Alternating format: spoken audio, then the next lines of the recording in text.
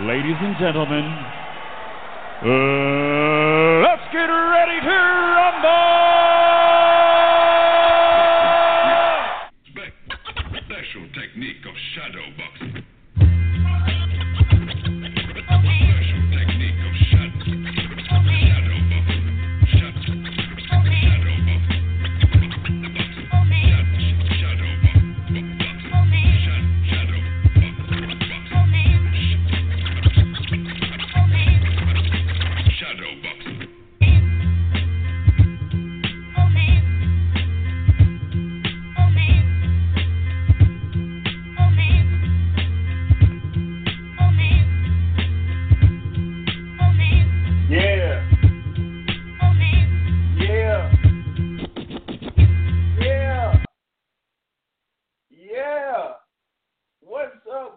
What is good, everybody? This is the May 10th, 2020 episode of the Boxing Source Radio Show.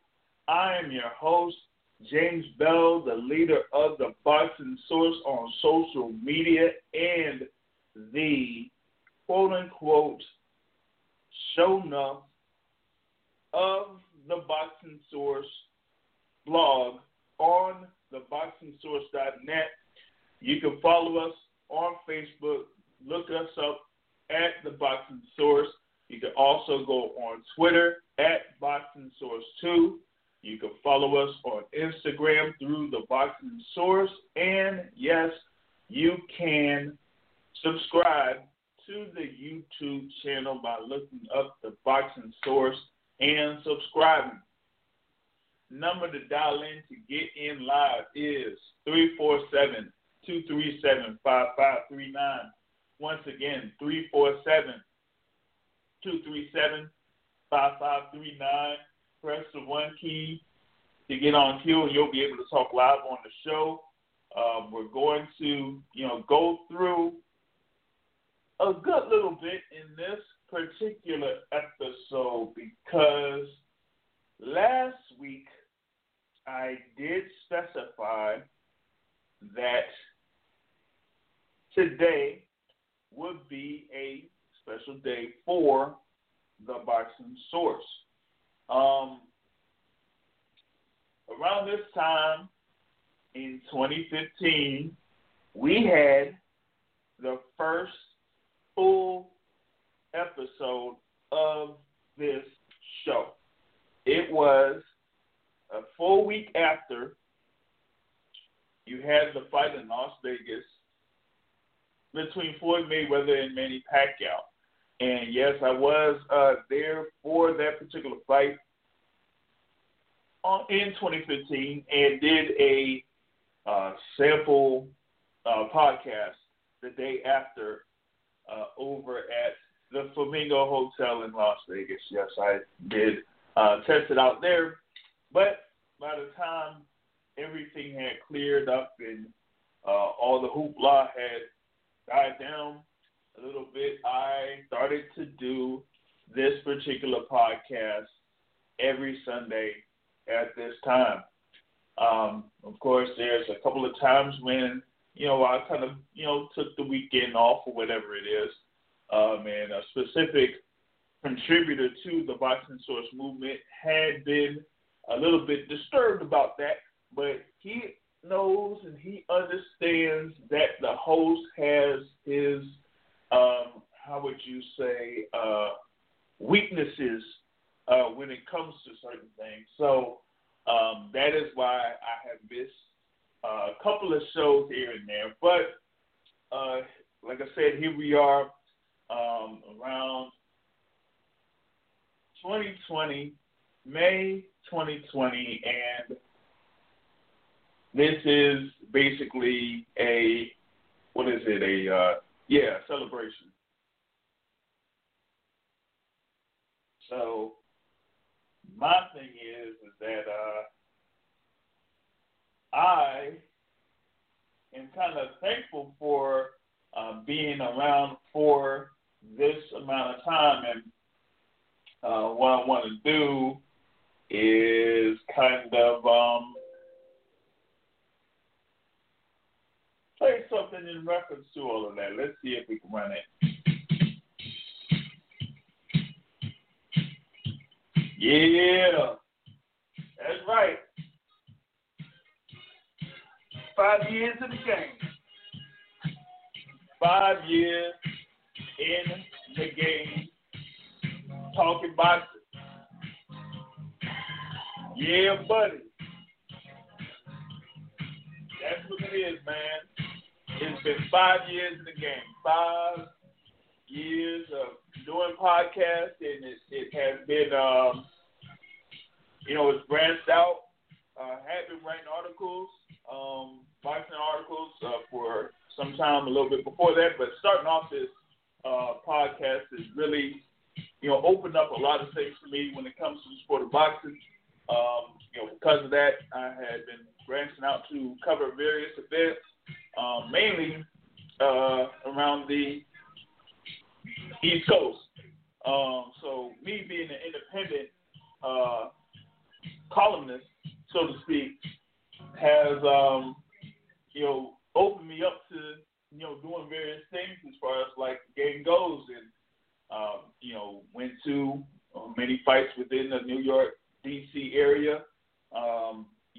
Some within the Las Vegas area, and also like the last event that I covered was the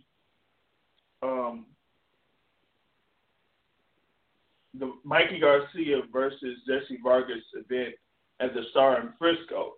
Would have been the event with Shakur Stevenson over in the theater at Madison Square Garden, but no, what happened from Friday, March 13th, up until now. So hopefully we get things back going when it comes to these live events with the sport of boxing, and I'll be, there and available to cover all of that. But, for the time being, we're here, talking about, what's going on within this sport of boxing currently. I will, at one point revisit the past year that we've had on the Boxing Source, where we, covered specific events. And we've had a few, moments surrounding these events, specifically the rematch between Anthony Joshua and Andy Ruiz Jr., and also the rematch between Tyson Fury and Deontay Wilder. We'll see if we can revisit both of those here in this particular podcast.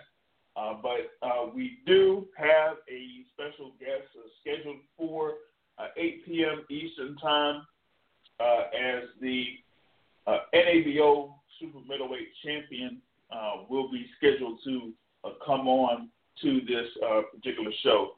So, be on the lookout for that. But also, we'll, go through a few news and notes that's, out there in the boxing world. Like, for example, a possibility that there could be live boxing action over in New Zealand featuring the former WBO heavyweight champion, Joseph Parker. Joseph Parker is, slated to try to get himself back into the hunt for a world title. But there, also, is a couple of things that he has to do. Joseph Parker was part of that fight card over at the Star in Frisco, going up against Shondell Winters and, getting that stoppage victory there. I think that he is on a slow path to getting himself in contention for, a world title. But, for me, I just think that him having this potential bout, which is against Lucas Brown over in New Zealand, actually. I don't know. I mean, Lucas Brown, had the WBA regular championship. And then after he won it, it got stripped. And then he had his fight against Dylan White, where he got, knocked Spark out.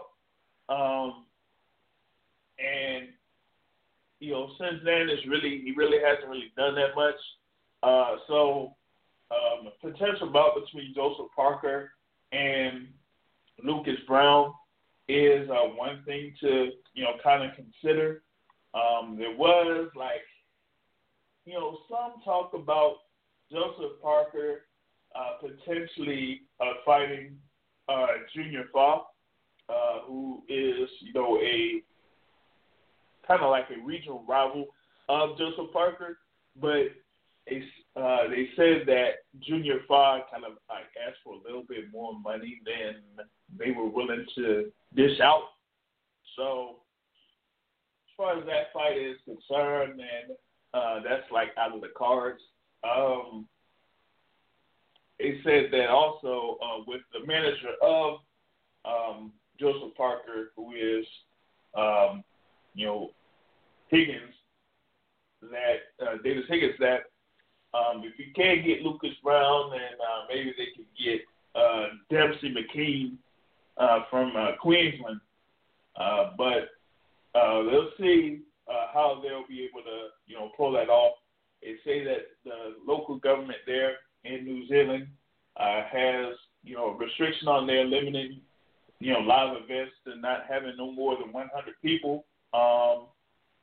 So if that's still the case around August and they want to, try to pull that off, then you'll see how they'll be able to, get those things done. The other thing is, it looks like they're going forward with the pay-per-view bout with Gervonta Davis and Leo Santa Cruz. And this is Tank Davis, who has, won the title over at Super Featherweight. It has the WBA regular title at lightweight right now. He did, have his fight over in Atlanta at the end of last year against Yuriorkis Gamboa, and ended up getting a stoppage victory there. Going up against Leo Santa Cruz, who is a former featherweight champion, moved up to super featherweight to get a belt over at super featherweight. And this bout has been talked about happening for months now, as they're trying to get Gervonta Tank Davis to be a pay-per-view attraction there for Showtime. Looks like Leonard Ellaby and Floyd Mayweather and Stephen Espinosa have plans for the Baltimore native there, and they said that they're locking down that fight between him and Leo Santa Cruz. Now, I mean, for me, I am still in doubt that Gervonta Davis can make 130 pounds. I mean, this is somebody in Tank Davis that did have the thing where in his particular bout that he had, where he was the part of the undercard for Floyd Mayweather against Conor McGregor, and in that particular fight, oh man, I mean, he came in there, he was overweight, and that was something where he could have had that, the IBF Super Featherweight Championship, and then he was there overweight for that particular fight. That actual fight wasn't really a pleasing fight for many. So kind of like left a bad taste in a good amount of people's mouths. But after that, he's, had a string of KO victories against Jesus Cuellar, Hugo Ruiz, Ricardo Nunez. That was a hometown fight for Tank Davis. And then against Yuriorkis Gamboa in Atlanta. And, that particular fight in Atlanta was, to me, a fairly successful event for Tank Davis. And so they're kind of like trying to build off of that momentum.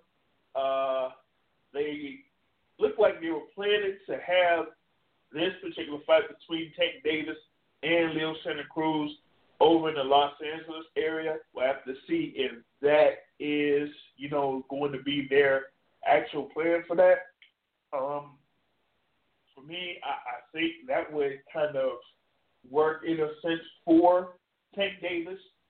Having a fight against Leo Santa Cruz, who, is a fighter that, was based around, California there. And, with him being, based in California, he's going to have a good amount of fans there to support him. And Gervonta Tank Davis would be, kind of out there as the heel, so to speak, in that particular matchup. So that would be interesting to see how that fight turns out. Like I said, with it being at 130 pounds, and it's probably going to have that, that WBA title on the line there. So, like I said, with Leo Santa Cruz being there for Rosemead, he's, had a, few fights over in the Los Angeles area, like Abner Mares and the Staples Center, Rafael Rivera at Microsoft Theater in Los Angeles, and Chris Avalos in the SubHub Center. So that, kind of fight I think would be good to have over in the Los Angeles area to see if that will, go down. It's like I said, it will be the first pay-per-view fight for Gervonta Tank Davis to basically be, featured as the headliner for that.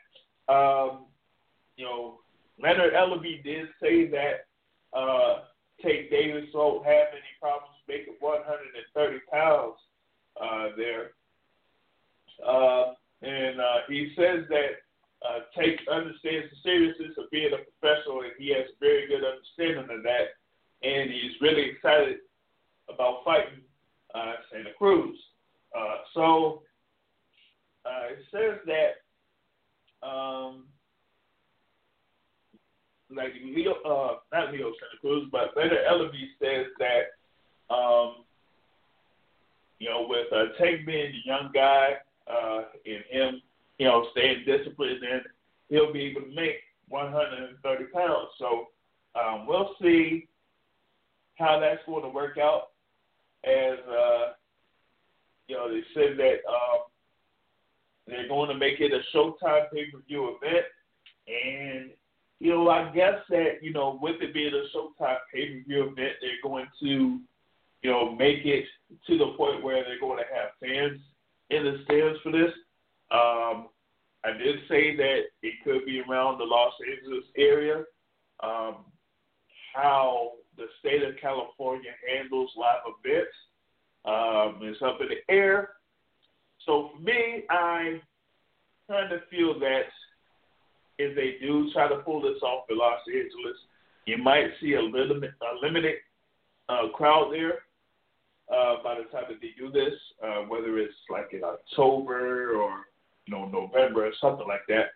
You may still have a limited crowd there. So kind of like depends on how they do live sporting events, because with California you have the the football teams there, you have the Rams there, you have the Chargers there, you have of course the basketball teams, Lakers, Clippers, Kings, Warriors. So it's going to be interesting to see how they're going to handle live sporting events there. Yeah, you have the Dodgers, Giants, the Angels too, baseball. So when it comes to that, as far as like particularly basketball, with it being an indoor, indoor spectator sport, that may control how they go about doing this particular bout. I think that if they're going to have Kate Davis versus Leo Santa Cruz over in Los Angeles, they're going to see how things work with, the Lakers, the Clippers, and how they handle the audience there for those games first before going forward with having this particular fight at the, like, say, the Staples Center or something like that. So that's how that's going to, kind of like work out. For those listening in live, you can call in at 347-237-5539. Once again, that's 347-237-5539. Press the 1 key to get on queue, and you'll be able to talk live on the show. And to see if there is anyone that is, on YouTube. You can catch this on YouTube live as well. And if you want to participate on YouTube, you could go on the chat on YouTube. And then there's also a link through YouTube to see if you would like to be able to join live that way. So right now we got like about, another few minutes or so before our special guest comes on. So want to, man, I don't even know if I want to do it. Oh, boy, this is from Friday, man. And I know that we had like a live sporting event that was on the ESPN Family Networks yesterday. That's through UFC. And it seems like that particular event has, kind of, triggered a few people within the sport of boxing. But, you also had, this thing with Oscar De La Hoya. Well, he did kind of, give a little bit of props to Dana White for, kind of like hosting an event for UFC. But then they did have, back and forth in reference to Oscar De La Hoya potentially saying that he would fight Conor McGregor. He did have an interview through CBS Sports, and I think he said, like, hey, yeah, 2 rounds, oh, come on, brother, 2 rounds. One thing about me is I went for the kill always. Look, Conor McGregor, I love him in the octagon. I respect him. I watch him all the time. But the boxing ring is a whole different story, And it said that he had a little back and forth with Dana White, as Dana White, kind of like taunted Oscar De La Hoya a little bit in reference to a potential fight between Oscar and Conor McGregor. And then Oscar, said back to him, like, hey, man, you're such a little bitch. Never laid a glove other than being a boxing robots teacher. He said, Fertitta Brothers are the ones who built the business, and you were lucky enough to just have of UFC, little bitch. Oh, no. Oh, man. And he said that, in reference to the thing with him and Conor McGregor, he said that he didn't really openly challenge Conor McGregor. They just, brought up a question as a potential fight between, Oscar De La Hoya and Conor McGregor. And he just said, flat out that, that he just felt like he would take out Conor McGregor in 2 rounds. And, it's kind of, funny that, we still have this thing with Conor McGregor and that he is, still one of the biggest marketing fighters in combat sports. Probably, like, currently, as an active fighter, the most lucrative fighter in combat sports right now. So when you have guys like Oscar De La Hoya or, even still Paulie Malignaggi talking about, fighting Conor McGregor in the boxing ring, is because they know that having someone like Conor out there selling a fight and having a fan base that fight with Conor McGregor would be a financially successful type of fight. I mean, we've seen what happened when he did fight Floyd Mayweather, as you have somebody, Conor McGregor, who a lot of people like in UFC or mixed martial arts, and you have Floyd Mayweather, the most successful fighter in the sport when it comes to, money and pay-per-view buys. And, even though it really wasn't that much of a fight, you still had a lot of people buy that pay-per-view. So there you have Conor McGregor as still one of the most marketable guys in sports. So whether it's Oscar De La Hoya or Paulie Malignaggi or anybody around the boxing game that will want something or want that smoke with Conor McGregor, they know that the money is behind Conor McGregor in. If they're out there and they want to fight him, then that's basically, what you would get is someone that would kind of bring in the money for that potential fight to happen there. So, that's what we got in reference to that particular topic. I wanted to see, what else was out there that we're kind of looking into. I did talk about the whole thing with Mike Tyson's last time. So won't really revisit that. The whole thing with Floyd Mayweather, him as far as a potential comeback, he's he really, don't have to do it, that much. There's not really much interest for that. He did, he is kind of staying in shape, so to speak.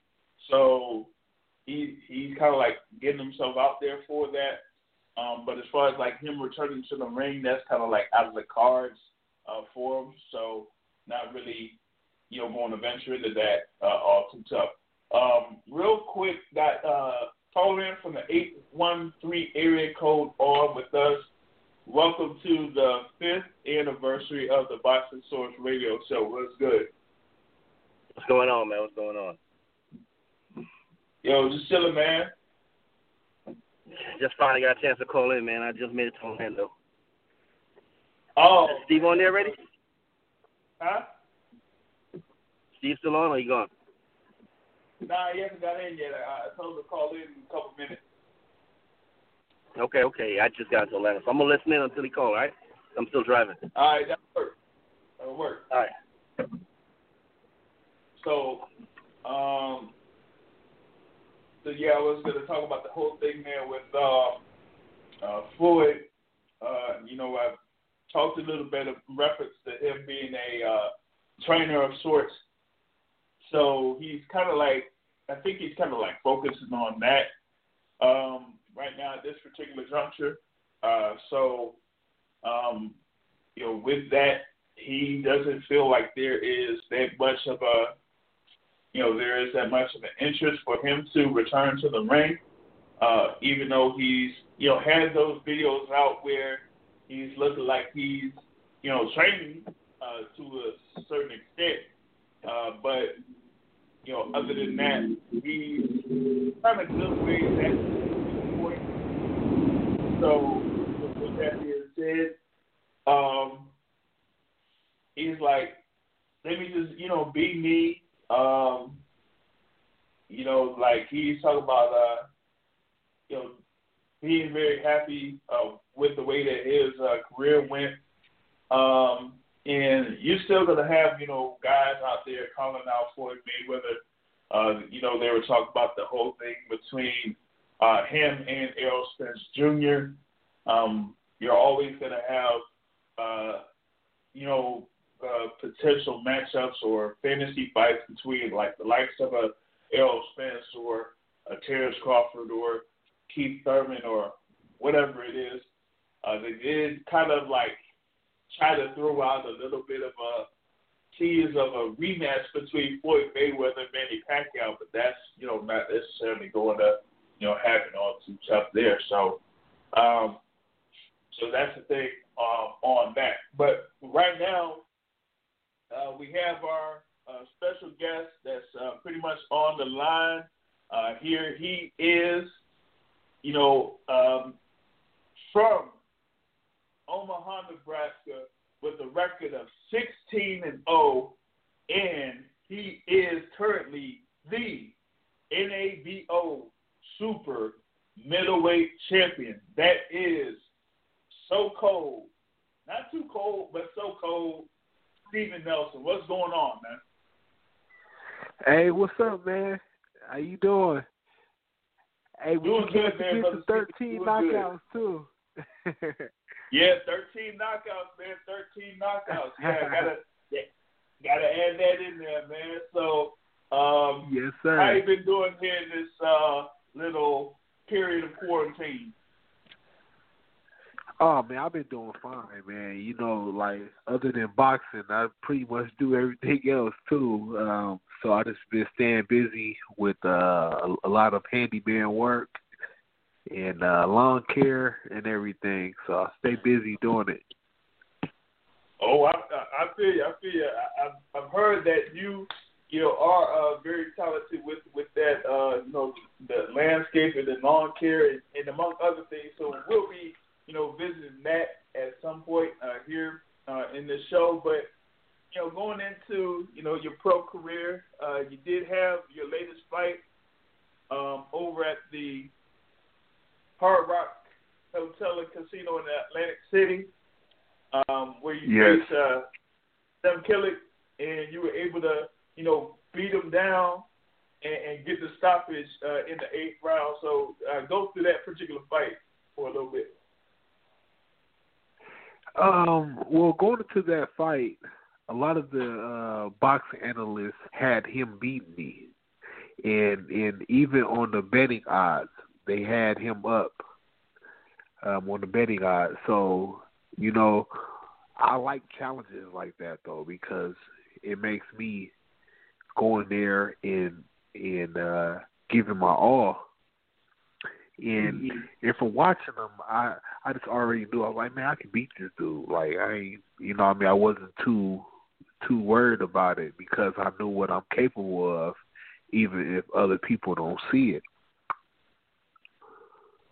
And for my prior fights, like, I have the mindset where if the job requires a screwdriver, why pull out my hammer? I don't have to show everybody everything I can do, every time I fight. So it's a lot that people haven't seen and still haven't seen thus far with the boxing. Yeah. Yep. And like you said, man, you didn't have to pull out a hammer when you could, have a flat head or a flathead screwdriver or something, or a Phillips screwdriver to pull out on them. And, you were able to showcase your skills there against Killick. And, you were able to, kind of like time him early in the fight and get him with, good uppercuts early. And then once you started to work on the body, that's when, he started to break down a little bit. And Brady McGurk said, and Brady McGurk said, yo, that's enough, man, that's enough. And he started to fight. Because it was like I was whitewashing him. It was like he wasn't doing that. He wasn't answering to nothing.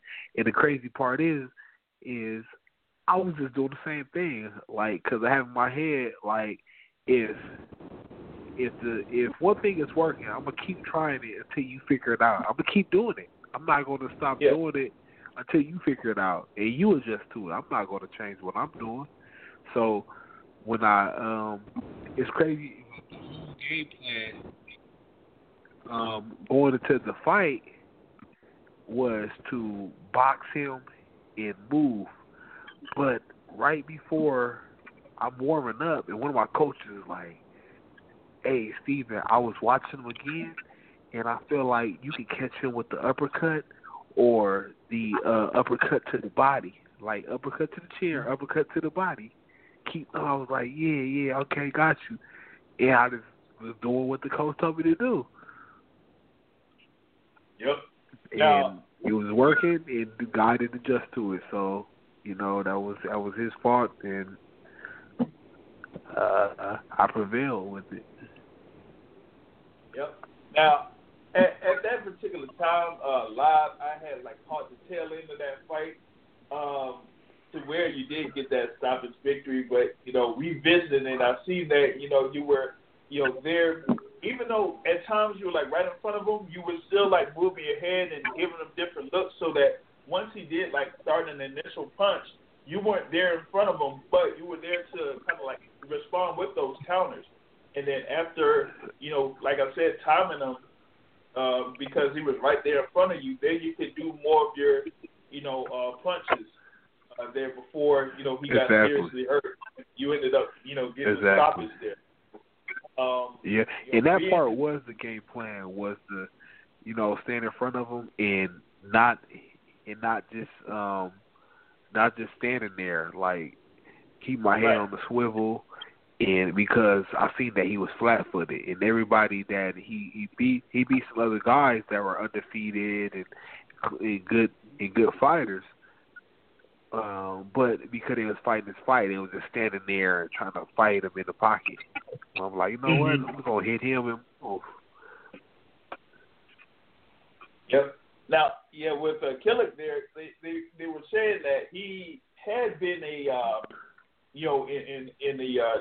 in the gym with a lot of notable fighters, over the course of the past few years, like Miguel Cotto among others. But you were still able to use your skill in order to get the best of him in that particular fight and end up winning that NABO Super Middleweight Championship. So with that kind of puts you in position to try to get a bigger fight later on down the line. And you being in that super middleweight division, there's a good amount of fighters that are out there right now that are trying to compete to be at the top of that particular division there. So I mean, you have currently the WBO champion, and there is Billy Joe Saunders. You have Caleb Plant, Callum Smith, David Benavidez, Daniel Jacobs, and maybe Canelo Alvarez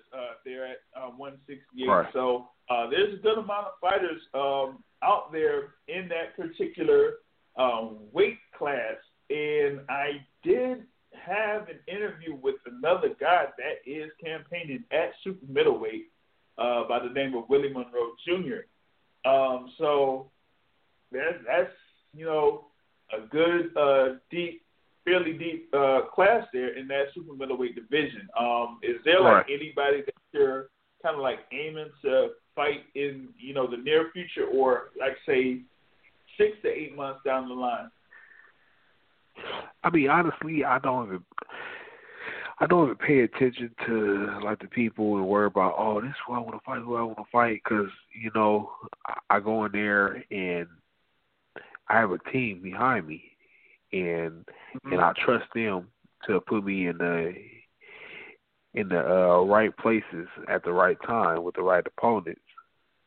And at the end of the day, anything can happen, so I don't focus on, this is on anything in the future. I just focus on the task at hand.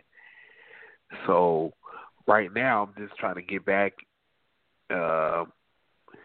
into a fight, don't matter who, I'm not too big on calling out people because I feel like that's reaching. I don't reach for that type of attention. But I'm up to fight, anybody because I know what I'm capable of, and I know that I can fight the best of the best and beat them.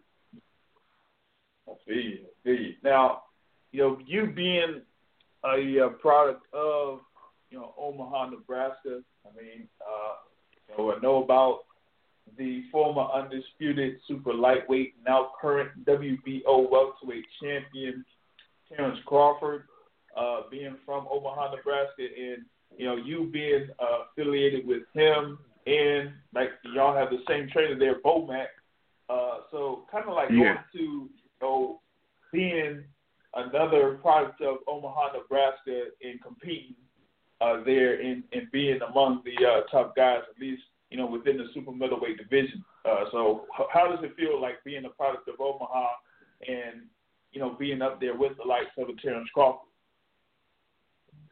It's just like having a blueprint, like you have somebody, and I've been around since before he was a champion, and I grew up with him and everything. So seeing where he's come from, and see where he's at now, I know that it's not too far fetched. So it keeps me working hard and looking forward to getting to the same place. And you know what you got to do because he's with me, I'm with him, training every day. Yeah. And we push each other. So, like I say, it's a blueprint right in front of me. And all I do is follow it. Gotcha. Now, I know that in the last fight that you had there against Killick, they kind of, hinted at the story that you had there with Terrence Crawford, where he kind of like saw you over at a gas station or something like that, and there was like a little thing that was going down or about to go down. Oh yeah, he had my back. We like I said, we grew up together, and he knew who I was, and it was after a club outing, and we went out and some guys who I had a problem with, they wanted to fight me, and I'm like, I ain't gonna back down for no fight, especially calling me out in front of all my people, and Bud was like, well, shoot, I'll go over there with you if it get hectic, I got your back.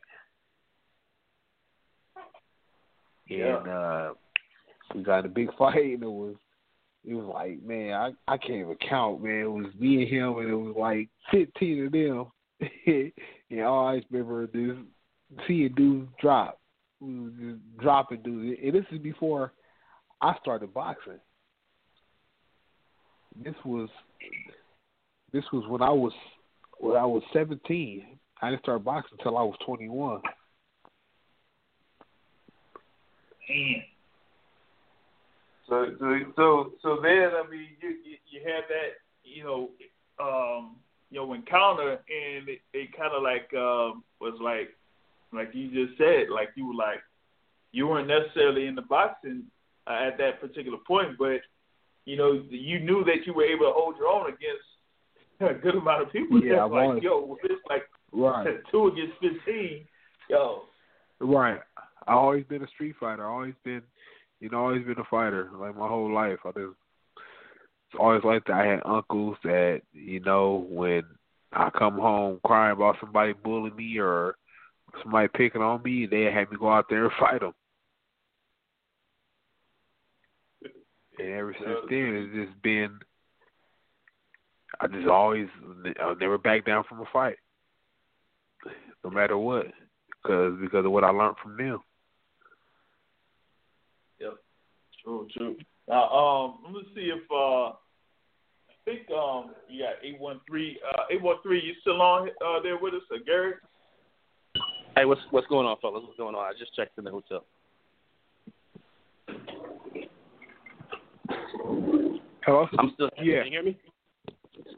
Yep, I'm here. Yeah. I just checked in the hotel. What's going on, Steve? Hey, what's up, man? How you doing? I can't complain, man. Just made it to Orlando. Literally just pull up at the hotel. I got one quick question for you. I know for a fact a lot of people look at you like an underdog, you know, in boxing. That's happened to a lot of people. What do you think, or who do you think that you would have to fight in order for So Cold to get the respect that he deserves? I would have to fight one of the champions, whether it be Benavidez, Caleb Plant, one of the guys from overseas. Canelo, I feel like that's a super fight that I would have to build up to. I probably wouldn't get that right now, but those other champions right now, like, I feel like that's very, very much in arm's reach. Okay, I think Caleb would be a good fight. I would actually buy ringside. I would buy ringside for them seats. Yeah, I'm familiar with him. We were on the we both were Olympic training partners. I know. Back in 2012 and everything. So he cool dude, but at the end of the day, this is business, you know. Like I get there anybody. I get there. I go in there all the time and spar with my best friend, my brother, Terrence. And they come out and we shake hands and it's like another day in the office. So, you know, I get in there with any of those guys. Well, I promise to see you fighting, and this year is a good year for me. I could actually say your next fight, I'll be there, and hopefully James will be there too. I'll make sure that he comes along with me. But man, it's been a pleasure.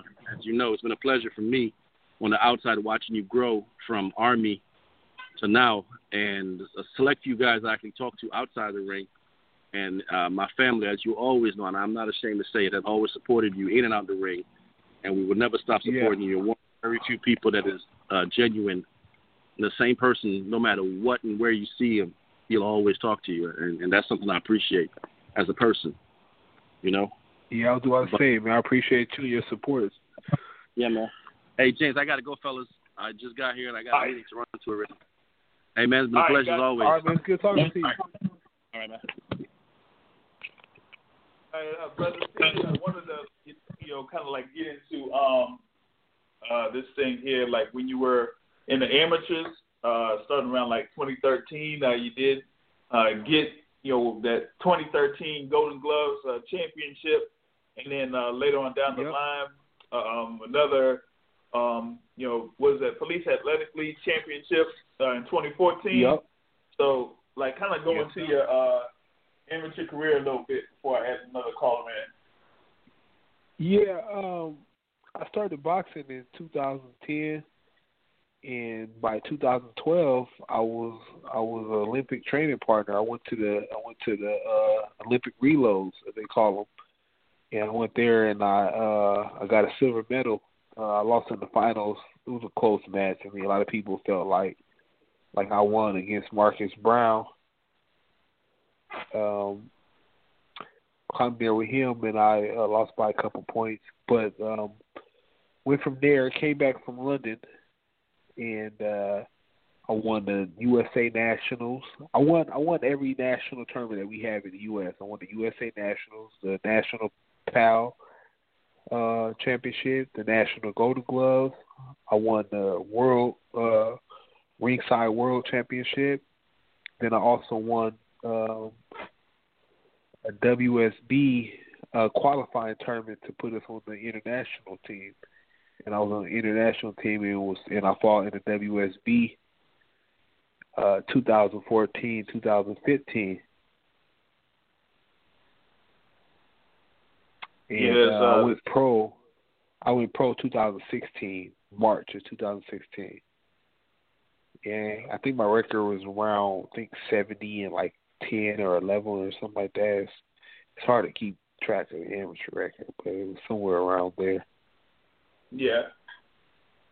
Yeah, you got to, go out to some certain site that would have every single, fight recorded on there for the amateurs there. But right. I'm going to see if I could.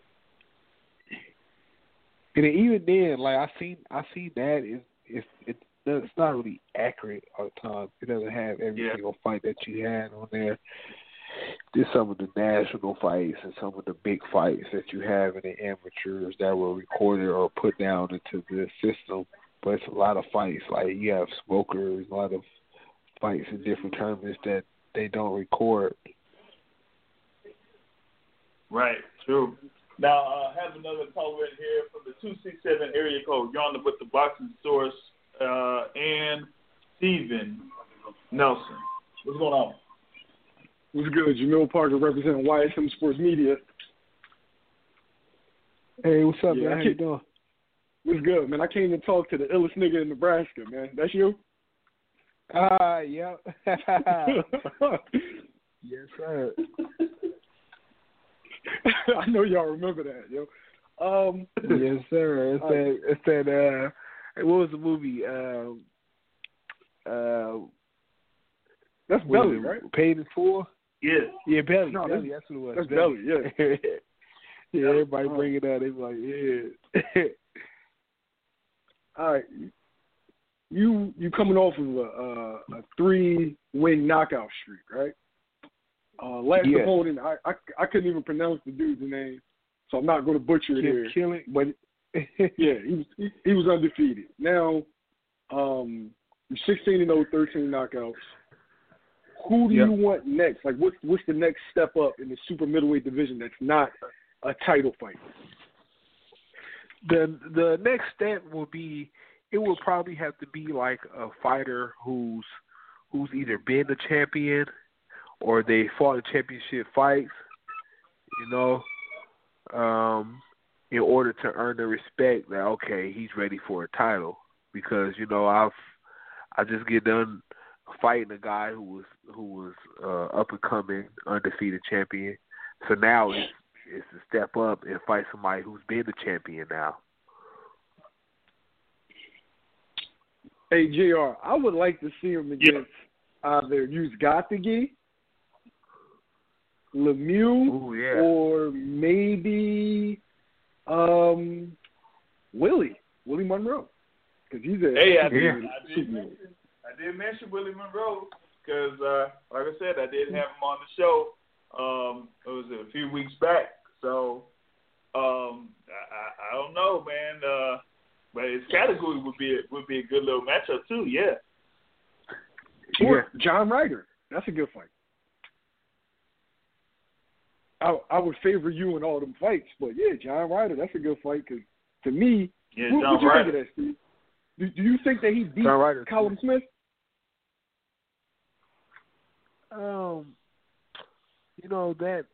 That fight, I didn't even get to watch it, but I've heard different stories about it, so I couldn't say. Yeah, I thought he put something more in Callum Smith's ass. Oh, really? Yeah, he did. I had to go back and watch that fight. Now you got me interested to go back and watch it. Yeah, Ryder felt that he kind of got that fight, and now he's kind of out there trying to call out a few people. He did call out Daniel Jacobs recently, so that would be a very interesting little matchup there. One thing I do ask my guests when they come on is, like me, I'm a avid book reader. So I asked my guests, what is their favorite book that they've read or a book that they're currently reading right now? Oh, I'm reading. I get it. Are you talking to me or the? Yes, to you. I get it. It's an entrepreneurial book. I had it. I got the name of it because I'm currently in school right now. Business entrepreneurship. So I try to read books similar to what I'm learning in school. Gotcha. Now that actually is a cool thing that you mentioned that because I've heard that you kind of delve into clothing design. So could you go into that a little bit? You said clothing design? Yeah, like clothing design, like art, like you do art as well. Well, I mean, I'm just really good with my hands. I'm good. I'm very artistic, and like for my fights, I make my own uniforms.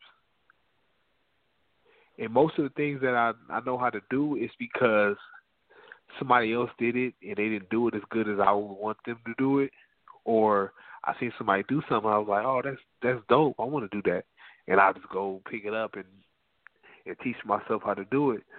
So after my first boxing match, I paid a guy from Colorado.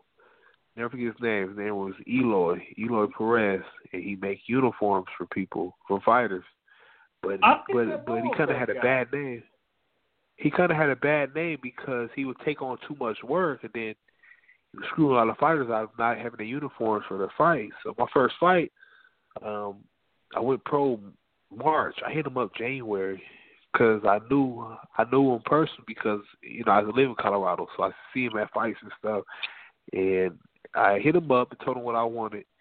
He's like, all right, $500. All right, gave him the money. Long story short, it got down to the day of my fight, and he was digging me around all this time, and then the day of the fight, I get a package in the mail. It's a little package. Open it up. It's just a pair of shorts.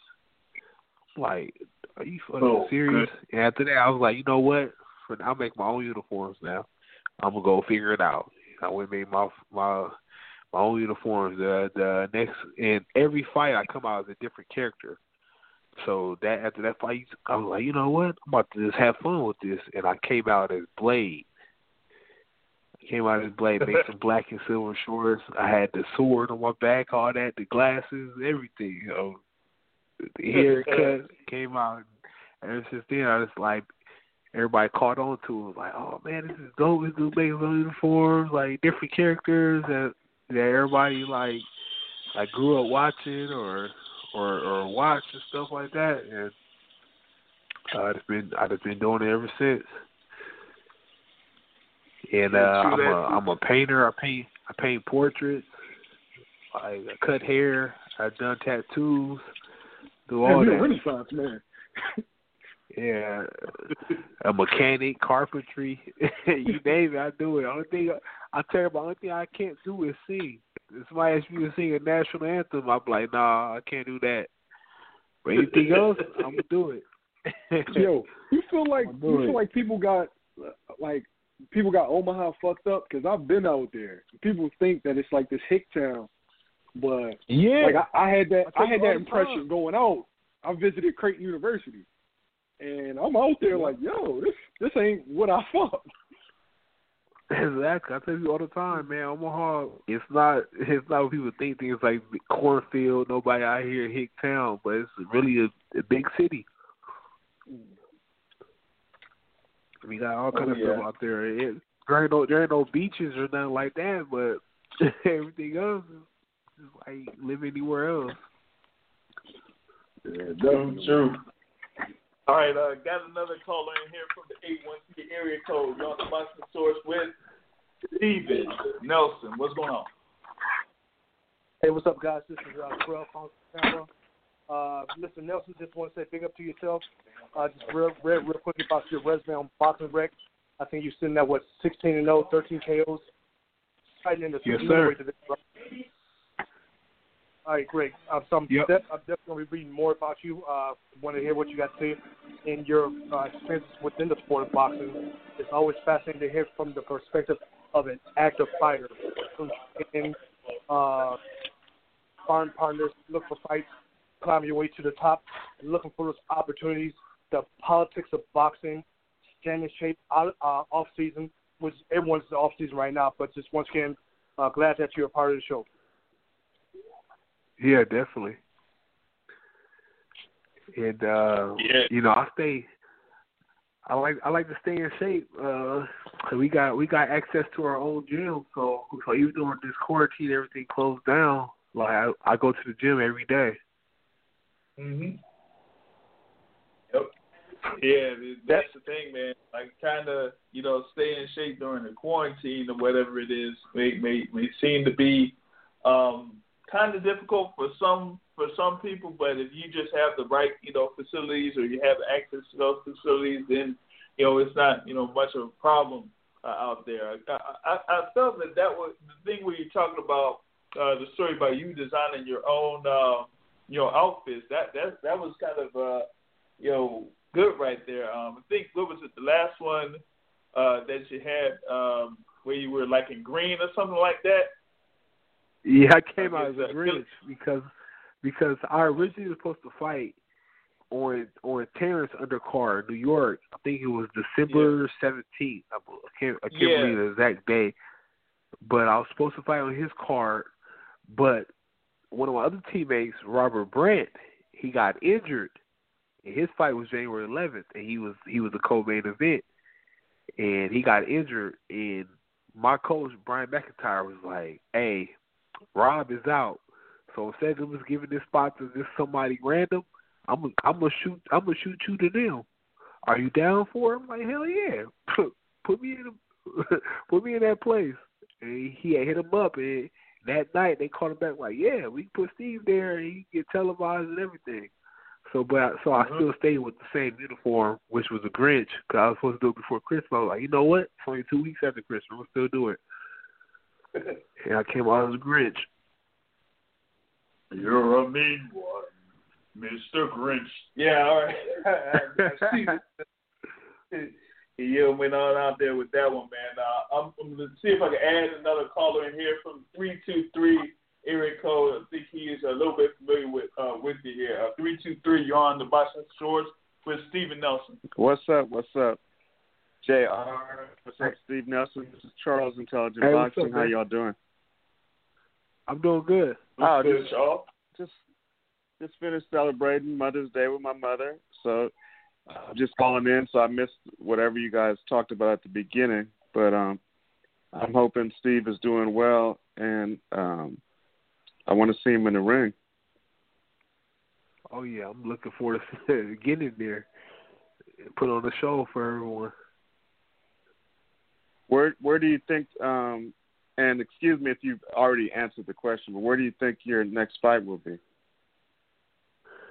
I think my next fight, I don't know where they will be at, but they gave us a hint. They told us that we will probably start back competing in July, but it'll be closed circuit, so there'll be no audience, but they'll be televised. Oh, so that'd be a good thing because everybody's itching. Everybody's itching to see some kind of sports. I've seen guys watching water polo the other day and watching soccer. They just trying to find anything to watch. Darts, it don't matter. They just want to see people compete in something. Yeah, I was told Top Rank is going to have some shows in Vegas, so that's what I was told. Yeah, it'd be cool. Vegas is always a go-to. I love. Matter of fact, you just reminded me. I did hear that we would be competing in Vegas, and they said that we would have to go to Vegas 3 weeks prior to the fights, so we can get test for the COVID-19, and then we'll be there for the 3 weeks, like quarantine and stuff, in this training. And they make sure that everybody's clean, everybody's straight that's in the venue. Which is good. Your friend. That's a good idea to me. I wanted to ask you a question in reference to the perception of boxing these days, because boxing has gone through a lot of different changes with the way fans see it, and social media and influences a lot of people. So, in my opinion, Terrence Crawford, who I believe is a friend of yours, is the number one pound-for-pound fighter in the world. But it doesn't seem as though the other welterweight belt holders want to fight him. What's your opinion when a fighter of the caliber of Terrence Crawford cannot get fights? Do you put the blame on him, his promoter, or his potential opponents? It's not him or the promoter on our side, because they're willing to make these matches, but it seems like PBC, they're like own little fraternity. They're like, we're not letting nobody in unless we want them in, and they're holding those titles because they could potentially lose them to Terrence, and then now it's out of the PBC control. Now this title is over here on Top Rank side versus it's 3 over there now, and then we have 1 on Top Rank. But if Terrence go fight one of the guys they have on PBC, now it's another title out of his stable. But so, how does that make you feel as a competitor, though? Okay. How does that make you feel as a competitor, though? Because, I mean, I can't imagine someone as talented as Errol Spence Jr., someone as legendary as Manny Pacquiao. Well, I do know Pacquiao because Freddie Roach told me personally he didn't want to put Pacquiao in the ring with Terrence. But someone like Errol Spence Jr., someone as seemingly as confident as Keith Thurman was prior to the last year maybe, I don't understand how guys, 28, 29 years old, primers of their career, how could they not just tell Al Heyman or whomever they need to tell, get me in the ring. I want the biggest fight. I want the biggest payday. I want the most glory.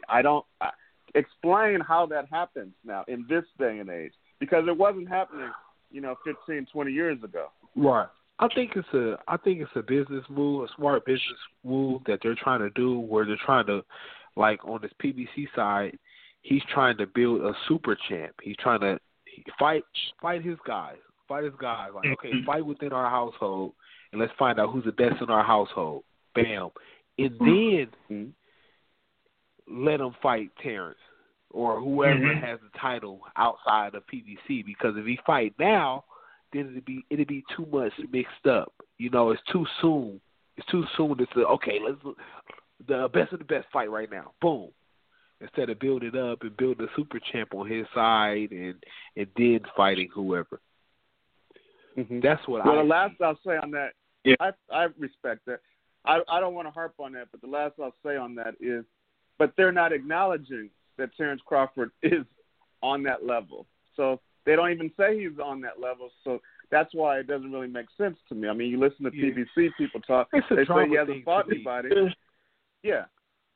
Well, it's a movie type drama thing. Like, let's make him feel like he ain't nothing. It make him frustrated. It make him want to come for us. Like, it's one of those things to me, because like even when you watch like the PBC fights, they will name every champion except Terrence. Like, Terrence is a WBO champion. They have a list up and have all the other fighters that has belts, but then just forget that he has a WBO.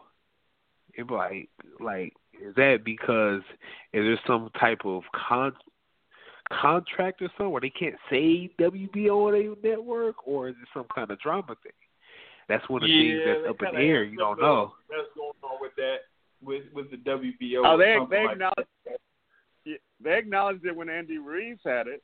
So we can't say that excuse. That leaves you right there. That leaves you right there with it is a big drama show. They're like trying to frustrate him and trying to, do little petty things to pick at it, Yeah. Or not acknowledge it. Oh, he ain't nothing. Yeah. Well, but they know though.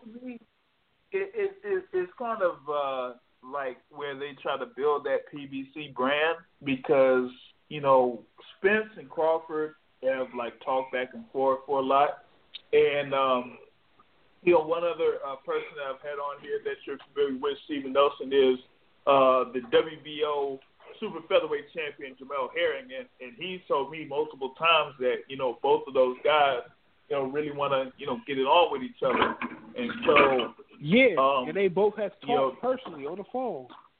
Yeah, so it's like they're trying to build up that fight to where it's the biggest fight possible, and I know that Bob Arum is like, that guy Errol Spence Jr. is just wasting his time fighting those other guys. He needs to go up there and fight Terrence Crawford. Terrence Crawford is the most talented fighter at 147. So it's a whole little mess that's going on, and right now with Errol Spence, who has that one belt left to get against Manny Pacquiao, and then if he gets that, then they'll have a fight between Spence and Crawford. But for the time being, I just found it interesting that when the other guys had the belts, they wouldn't fight Terrence Crawford. But now that they don't have a belt, they are interested in fighting Terrence Crawford. So that's kind of I think there about. I think as an advisor, I think as an advisor. I think Al Heyman as advisor is telling them, no, let's hold on, let's hold on, I got y'all, because when you hear the conversation between Terrence and Errol Spence and Terrence and what's the guy Errol Spence fought? Sean Porter. Last fight. Sean Porter. You hear the conversation, they like, yeah, man, we want to fight, but we gotta, what I mean? It's more like a silent agreement type deal, where it's all in control of Al Heyman. Yeah. Yeah. Yep. So, how do you guys people feel point about fingers at the about fighters? the heavyweight? That's the perfect example right there. How people talk about this street thing, like, oh, it's the other side of the street, but then you see other weight classes, they're mixing Top Rank and PBC fighters. Yeah. Like the heavyweight Deontay Wilder and Tyson Fury. That's Top Rank in PBC. So that side of the street stuff is a big myth. And the same thing with Terrence. Terrence fought two other PBC guys. He fought Diaz and he fought Molina. Those guys are PBC. So they throw whoever they want to over there. But certain ones that they start talking about, well, it's the other side of the street, clear your side of the street first. Like, dude, that's a myth. There ain't no such thing as no side of the street in boxing. Right. All right. Now, before Charles may have something else for you, I want to add in another caller. This caller is the self-proclaimed president of the Deontay Wilder fan club, Mr. Matthew Brown. What's going on? Can I get a bomb squad one time for the one time?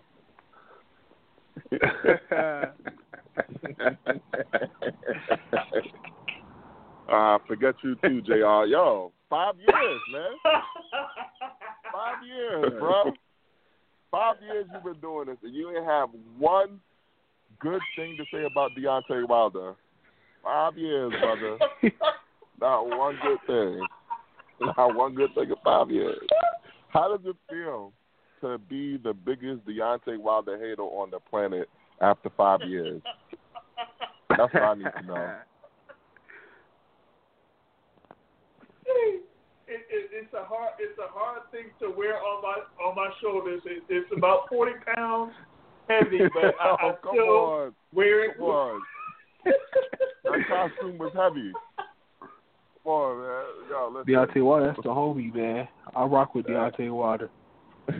Oh, you talking to the wrong person, man, because this guy that you are talking to is the biggest Deontay Wilder hater in the history of mankind.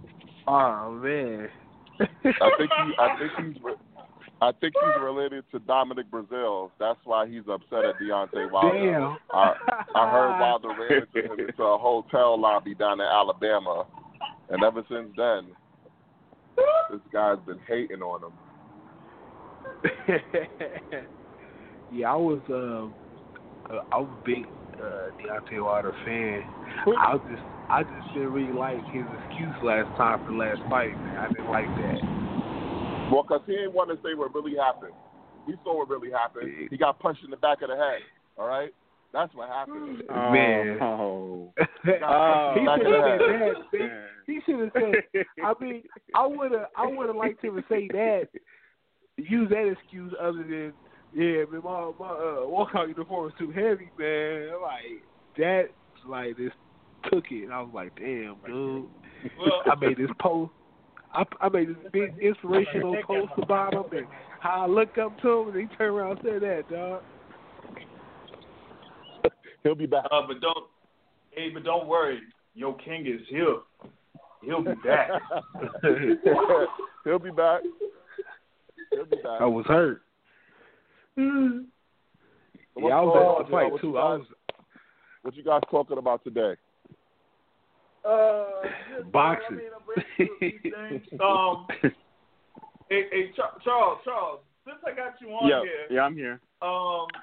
Could you go into a little bit with like your title, so to speak, as you are affiliated with a certain person?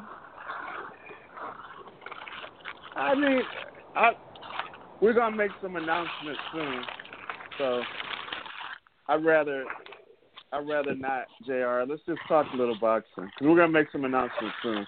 Actually, tomorrow we're doing something. And we're gonna do a nice announcement. I'll put it on the back burner for the time being. Brother Matt, do you have a question for us? But Matthew, can I ask Matthew a question? Of course, right. Charles. How you doing, man? Hey, I'm doing great. How you doing? You on the East Coast? You in New York? Of course. Okay. I don't know whose phone that is, but hope everybody's safe over there where you at, Matthew, because I'm in LA doing my thing. So I've been going around. I did a poll asking people who the most overrated boxer is, and Triple G. They either said they don't know, or they said your boy. Like, I literally Deontay can't Wilder get anybody is overrated? I can't get anybody to say anybody but Deontay Wilder. They're like, this dude, he has no skills. He avoided 8 out of the top 10 heavyweights for the last 8 years. Finally, they put him in with the out-of-shape Tyson Fury. He gets exposed. He really lost, but they gave it a draw. Comes back to fight Fury when he's in shape. Loses every minute of every round. He's gonna be. He's gonna be. No. Wait. He's gonna be. Let me just say this one last thing. One last statement. He's gonna be the first. And Steve, correct me if this is not true. He's gonna be the first fighter in history where his corner threw in the towel, and they're asking for an immediate rematch. That's never happened in the history of boxing, where the corner threw in the towel, and then they said, we want an immediate rematch. It's never happened. Is he finished or is he done? I'm just laying it out to you, Matthew. Please, educate me. Let me ask you a simple philosophical question. If the consensus on Deontay Wilder is that he can't box, he's not any good. This is the consensus on Deontay Wilder. Because this is all I hear from guys like you and people of their ilk. Then how can someone who everyone has a low opinion of be overrated? That makes no sense. I don't have a low opinion of him. I actually am able to watch him fight at the Home Depot, formerly StubHub Center, now called Dignity Sports Park, whatever, in Carson, California, trying to get investors in him. They watched him and they said, why the hell you have me watching this clown fight? That was about 7 years ago. So what you're saying is that everyone has a low opinion of him. Hold on. So how can he be overrated? Deontay Wilder has been protected. He's been protected as a champion and before becoming. It's not. I wanted to see him fight Dillian Whyte. I wanted to see him fight Joseph Parker. I won those fights. Joseph Parker had interest in fighting Deontay Wilder. Joseph Parker had interest in fighting Deontay Wilder. Alabama. He was there when Deontay Wilder and his brother Dominique Brazil. Joseph Parker was there. He flew all the way to Alabama to get a fight with Deontay Wilder. And when he saw what happened, he didn't want no parts of Deontay Wilder after that. What are you talking about? He always was wanted to fight Wilder. Nah. Oh, please. That's not what Dave Higgins said. Nobody. That is not what Dave Higgins said. No heavyweight with Deontay Wilder. But regardless, if you think all those guys didn't want to fight him, then, I mean, if that's what you want to believe. There's a lot of guys to name then. So I guess you think Ruiz never wanted to fight Deontay Wilder, right? Who knows what Ruiz wants to do? Ruiz needs to get himself in shape. Okay, that's what Ruiz needs to do. All right, Deontay Wilder. Worry about that. Anyway, no, so get him right. Hey, I hope so. I mean, look. I hope he comes back and does well, Matthew. He will. But my money is saying that he won't. So we could always make it interesting if you want, but we can make it interesting. I mean, don't do it. Don't. No, please, don't. I already bet you, dude. I already got 1,000 that Deontay Wilder is not winning another fight in the next 18 months. What? I don't care who he gets in the ring with. How much you want to put on it, Matthew? You said Deontay I don't care who Wilder he gets in the ring with. Will not not win another fight fight. in the next 18 months. I don't care who he fights. He will not win in the next 18 months. And by that time, he announced his retirement. Wow. That's a big... Damn. Can't say that. Hey. Because his next fight after a loss, they're going to put him in there as a tune-up fight, so... Shit, that's what you would think. That's what they should do. Matthew doesn't want him to fight a tune-up. Yeah, Matthew, speak. I'm not going to say anything. I want to hear Matthew talk about Deontay Wilder. Talk to me. So, 5 years of this shit, JR. You, Charles.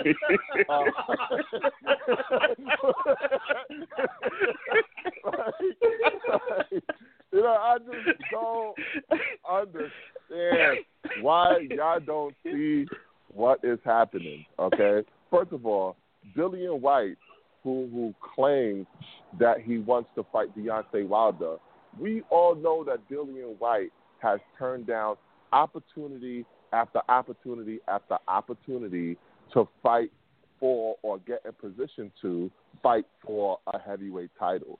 So all Dillian White is talk to me. I don't want to hear about Dillian White, okay? He's the number one. He's been the number one contender. He's already been the number one WBC contender. What else does he need to do? Oh, boy. Wow. Here, how about his promoter?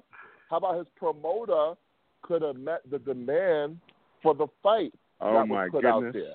Okay, yeah. What does he got to do? What does he got to do? You got to look like Chris, what you call him, Ariola or something?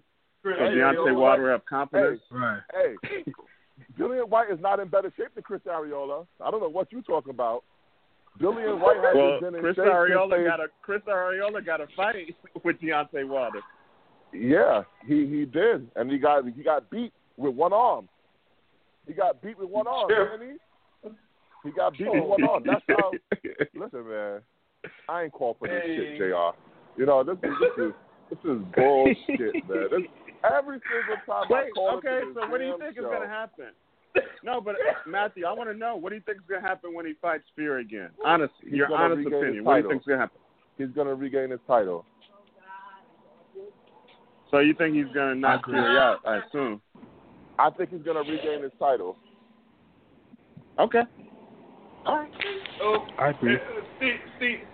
Steven, I'm sorry, but when he did make that comment, I did bust out laughing. So I guess that does prove that I am a Deontay Wilder hater. I got another caller here. Brother 312 area code. Oh goodness. Hey, 312, you're on Live the Boxing Source, man. Steve Nelson. Yo. 312, yeah? Yo, hello? Yeah. Yeah, I'm just tuning in just now, man. So I didn't come from the beginning. Okay, true that. Hey, Steven, man, I want to get back to something here with you. Working with Bomac, as like he's been in your corner there for pretty much from the get go. Like, how is it working with Bomac? Yeah. Oh man, it's good, man, because Bomac and Saul and Red, those are three-headed monster coach, and we're all like family. Like, I know people say it like because they meet their coaches, but like we're literally like family because we're all from the same area. We all know the same people. We always be around outside of boxing. So it's like having it's like the father-son relationship type boxing team. He's like an uncle or like a father to me, because outside of boxing, he has so much information, so much, and support me in so many other ways. And they're actually fighters. They've like all my coaches. They've been in the ring. They've been in fights. They've been around other fighters. They have a lot of knowledge in the boxing game. So you can't beat it. It's like you can't ask for a better chance. Hey, Steve, can I ask you a question about Bomac? Yeah, what's up? When is he going to have his 5 pupil, Mr. Terrence Crawford, strike a deal to fight Errol Spence and get that work? We were just talking about that. Yeah, we were just talking about that. Really, it's out of the hands of Top Rank. It's out of the hands of Terrence, out of the hands as Bomac as a manager and a coach. It all lies on PBC and what they want to do. Like, how does it they're all lie on PBC when Bomac is the manager? The manager is supposed to be the guy that's making the deal to make the fight. Yeah, but you can't make a deal with a side that don't want to make the deal. You know, a deal is like you shake hands, right? So if you're putting your hand out there, if you put your hand out there and say, hey, let's shake hands on this, they're like, no, we don't want to, man, no. Then it's like, what do? All you can do is fight who's available. So you like think the they don't want to make the deal, or are you just carrying the flag for the team? No, like literally, like they said, if you just pay attention and watch the interviews on that stuff, like they've literally said, like it's them, it's lying in their hands. Like PBC is the one who, like, no, like you watch the interview with Errol Spence, he said out of his mouth, why would I go fight and take a chance with Terrence when I got 3 other guys over here that I can fight that are easier to fight? I didn't hear him say Man, that. I can pull it up. Well, if you send me your email, I'll see you. I'll send it to you. Well, I will say this. I went, what was it, back in 2018? Was that 2018? Before Errol Spence fought Mikey Garcia, or 2019. He and Terrence Crawford were basically speaking with each other, and then you had Bob Arum there, and then he basically told him like what his plans were going to be. Like he was going to fight, Sean Porter. He was going to fight Keith Thurman. He was going to fight Manny Pacquiao before they even considered Terrence Crawford. So basically what he said was he was going to fight better competition. No, he said he's going to fight these guys. Sean Porter is better he's going to fight these guys on his Terrence side. Crawford? He said this. Terrence He Crawford? said this in the interview as well. He said in the interview as well. He was like, "Hey, clean your side of the street, and I'm gonna clean mine, and then we'll fight." I've been right next to Bud in the car, and he had Errol Spence on the phone, and he's like, "Dude, when you gonna fight me, dude?" And they were just talking back and forth, joking and shit like that. Like, "Dude, when you gonna fight me?" He like, "Man, I'm a win this title from Pacquiao," and this is right before his race. He said, "I'm gonna beat Pacquiao, get the title, and then I'll fight you." Word for word. Well, man, I'm gonna fight Manny Pacquiao, man, and then after that, I'm gonna go after you, man. That's what it's gonna be, man. Trap season. No, hey, JR, ask the 312 about that. Yo. Yeah, 312. You back Hello? on? Yeah, I'm back on. What's your opinion? What's your opinion about Crawford and Spence? Okay, to the guy that asked Nelson, they just asked Nelson when was Bomac gonna make the fight. Can you hear me, brother? I don't know your name. Yeah. I don't know what is your name. Oh no. This is Steve. His name is Matthew, but everybody's on there. Okay. No, I'm not from the 312. Yeah, I was speaking to you though. That's the 312 asking. Okay. Okay. Have you been following Spence for a long time? Yeah. You have, right? Yep. When you see Spence in interviews and they ask him who he wants to fight, who did he say he wants to fight? He said, this is what he said. He said he wants to fight Pacquiao. He wants to fight... Wait. Okay. So why are you asking why is Bomac not trying to make a fight with them when you know that Spence wants to fight Pacquiao? Yeah, let me finish. He said he wants to fight Pacquiao, Danny Garcia, and Terrence Crawford. That's what he said. No, but he had a specific order. But listen, my brother, he had a specific order. Pull up the interview. We can pull up the interview. No. You think that he wants to fight? Hold on, wait.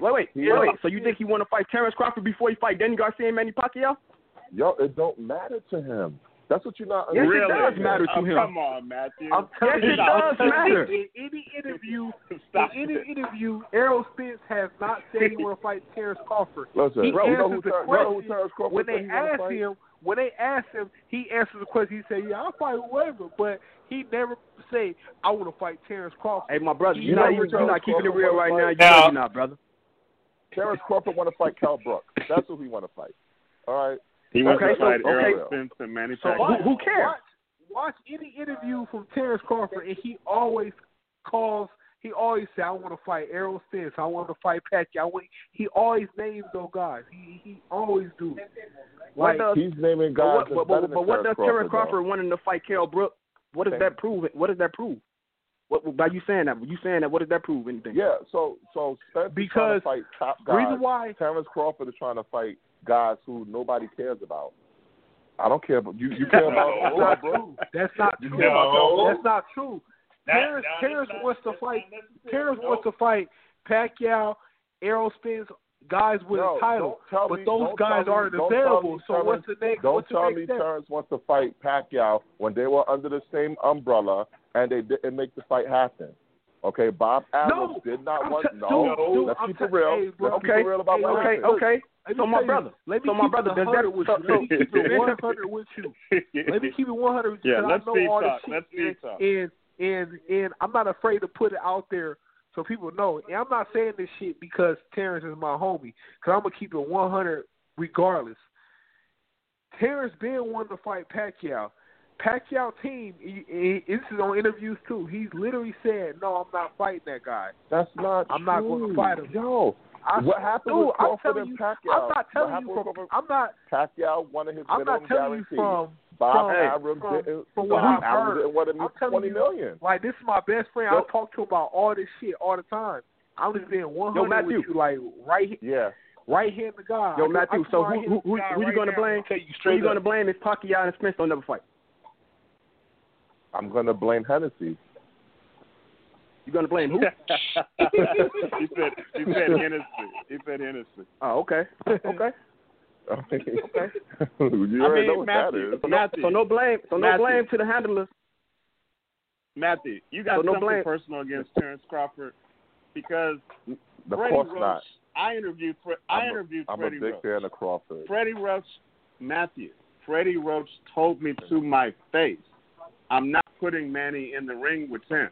Yo, he told me that Roach to my don't make face. no decisions. He don't hold no weight. That's what you're not What are you understanding. talking about? Freddie Roach ain't no manager. Come on, man. Where was Freddie Roach? Managers are the second. Managers are the third decision makers. Like it's the fighter, the coach, and then the manager. All the manager does is just all the business between the fighting team and whoever he want to fight and the promotion team. That's all a manager does. Manager doesn't call the shots. Why didn't Bob Arum meet the minimum guarantee? He know Pacquiao get minimum guarantee. Because Bob Arum didn't want to lose his money on Pacquiao. That's why he never let Terrence fight him. So it's money. So, but listen, here's the thing. But it's not. Bob Arum? But you make it seem like it's Terrence. Like Terrence don't want to fight these guys. It's not Terrence about fight guys. It's not about Terrence. It's about Bomac because Bomac is the manager.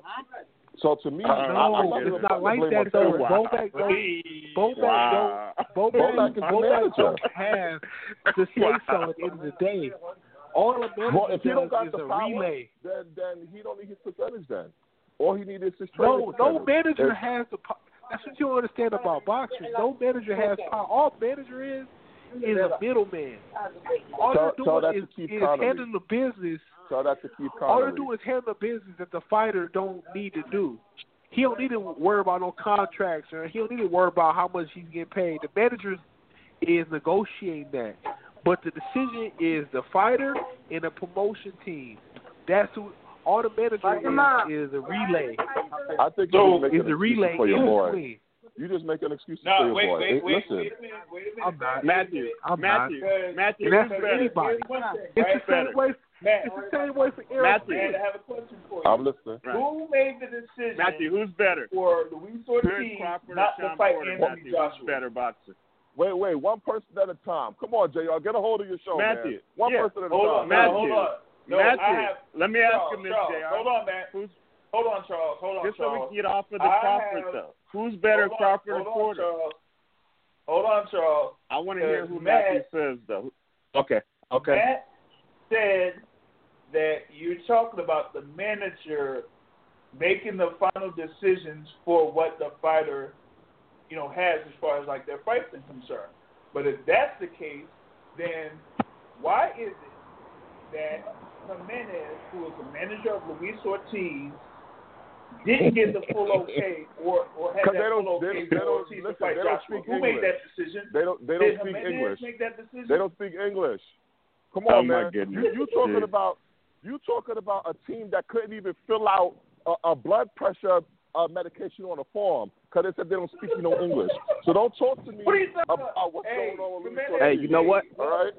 Jimenez knows I'ma tell you how to handle something. an Instagram account, so he knows English. Come on. He speaks very good After- English, man. If He whenever speaks very Spence good and English. He still Danny owes me Garcia, money, by the way, JR. whenever Spence and Danny Garcia get in the ring, after that, that's going to tell you all you need to know. Whoever Spence faces after that, because if he don't face Manny Pacquiao or Terrence Crawford, then who he going to face? He gonna face either one of them. No, He's he's not. gonna face Okay, either so one of you them. telling me that after he fight Danny Garcia, he going to fight Manny Pacquiao or Terrence Crawford? That's if he fights Danny Garcia first. It depends. He's on going to what's fight going Danny on. Garcia first. He's He's going to fight Danny Garcia first. He said it. It He depends said on what's it like going on with this now- COVID thing, man. Now, that's one thing I'm gonna back up Errol Spence on that. I've heard him not in the interview, not for nobody else. I've heard him on the phone tell Terrence after he fights Pacquiao, he's gonna fight Terrence. He said he's gonna make it happen. That's How are we so sure that Manny Pacquiao is going to fight Spence though? And I told you, it He's depends not. on the situation with COVID. You never know. It depends. Listen, man. I'm saying if Pacquiao doesn't fight Spence, if Spence is not able to land the Pacquiao fight, is he going to say fuck it? I'm just going to go ahead and fight Crawford? Will he do that? Absolutely. Nah. No, Absolutely. no, you lying. Nope. You lie. Nope. Not true. Because if that's the case, why fight Danny Garcia first? What's the purpose of fighting Danny Garcia? WBC mandatory, my man. Come on. Okay, Crawford is the WBO champion. It's a unification. He's the WBC Hey, Matt, mandatory overdue. Matt, How can you Sean be a Porter mandatory over landed another shot- champion? It's a unification. Hey, 312. Let me ask you something. Sean Porter landed a lot of punches on Errol Spence. So you telling me you think Bud Crawford is going to do worse against Errol Spence than Sean Porter did? No way. That's the question, Matt. Errol Spence he's gonna brutalize Terrence Crawford. I'm telling you. He's going to brutalize beat him up. him, right? He's gonna Like beat he him did up. Sean Porter. He's gonna beat him Like up. he did Sean Porter. He's gonna beat him up. So here's like he did and Sean to Porter, answer- right? To answer your earlier question, who's better between Terrence Crawford and Sean Porter? My answer is Yeah, who's better? How about Crawford let his nuts hang and fight him so we can find out? How about Who's that? better? Well, No more of this friends and family bullshit. No more of this we've known each other since teenagers. Get your ass in the ring and settle it. He Man, wanna stop acting fight like him. Terrence He Brooks beat guy. the shit out of Sean Porter I already. don't want to fight you. Stop acting like Carol Brooklyn already beat the shit out of Sean Porter. It's like everybody on Errol Spence that like Errol Spence to beat Terrence. It's always the same. It's always the same thing. Oh, he's bigger than Terrence Crawford, but that means nothing. That means nothing. It's not I 'cause walk he's around bigger, it's 200 'cause he's pounds. Better. It's because he's better. No, he's not. No, he's one track. He's one dimensional, dude. Who has Hey, Terrence Crawford Matthew. beat? Who has Terrence Crawford Matthew. beat that's better than Errol Spence beating? Man, Matthew, I went to Arlington, Texas, waiting to see Errol Spence knock out Mikey Garcia. And you know what happened? He couldn't knock out Mikey Garcia. He shut him out. He couldn't knock out out Mikey Garcia. He shut him out. He couldn't knock out Mikey Garcia. Let me ask you a question. He's going to brutalize Terrence Let me ask you a question. How many times have you seen Mikey Garcia get knocked out? How many times have you seen Mikey Garcia get knocked out? How many times has Mikey Garcia won a belt at 147? Hey, when you're going up against the best, ain't no shame in losing to the best. He went up against the best. He went up against the best. He went up after he won the lightweight belt. Now, he was the lightweight champion. If Mikey Garcia was the lightweight champion. If Mikey Garcia would have went up to welterweight and fought Jeff Horn, he would have won a belt. Oh my goodness! Oh my goodness! Here we go. What are we talking about? Here we go. Like, what are we talking about? Terrence is stop Mikey Garcia though. 205 on live with us right now. Hey, 205, you're on the Boxing Source Radio Show, man. What's good? What's going on, JR? I hear the fellas talking, and I hear some blasphemy with motherfuckers saying that Terrence Crawford can actually beat Errol Spence. Where are these guys at? Where we getting them from? They all across the camp. They all across the camp. You must be from Texas. No, I'm from Alabama. Oh, okay. I'm a Deontay Wilder fan. Yeah, okay. Hey, I can't wait. I can't wait till they fight. This so like I just want to see what everybody's gonna say when Terrence beat freaking Errol Spence, dude. I just can't wait just to see everybody's like reaction. In the disappearance of all of this things. Like, everybody's going to disappear. I'm betting on the knockout. It's going to be an excuse. Can I give you I guarantee you, everybody's going to make an excuse. That's why I hate that Errol Spence got in a car wreck, because that's going to be the excuse when he get beat. That's going to be the excuse. Oh, man, because if he didn't get in a car wreck, he would have beat him, though. If he didn't take that time, you can't use that excuse if he... You can't use that excuse if he beats Danny Garcia, though. Can I give you my reasons why? Here's what we're going to hear after Spence beats Crawford. We're going to hear they waited Crawford out and he was too old. Crawford was out of his prime. It's gonna be the triple G. You don't hear nothing. Okay. Man, hey, can I give you reasons why? The crazy part is I know both of them, and I've trained with both of them. So it's like, it's not because Terrence is my dude or I don't know what Errol Spence can do, because I've trained with Errol Spence. But I just know that Terrence Crawford is a different animal. I sparred with both and everything. Like, I know he's a different animal. He's a different animal. Let me get my reasons why. Hey, real quick. To my brother. Real quick Sure. About Terrence Crawford, right? Like, back in March when they had the press conference with Shakur Stevenson and all of that, and Terrence Crawford was there with, like, his family and everything, and he had, like, a little confrontational source. I think it was, like, his boy or something like that. And when I seen him, like, headbutt the dude, I'm like, yo, Terrence Crawford, one crazy MF, bro. Like he can be cool, but he crazy. Like, you gotta deal with a dog when you're dealing with Terrence Crawford. I'll just say that.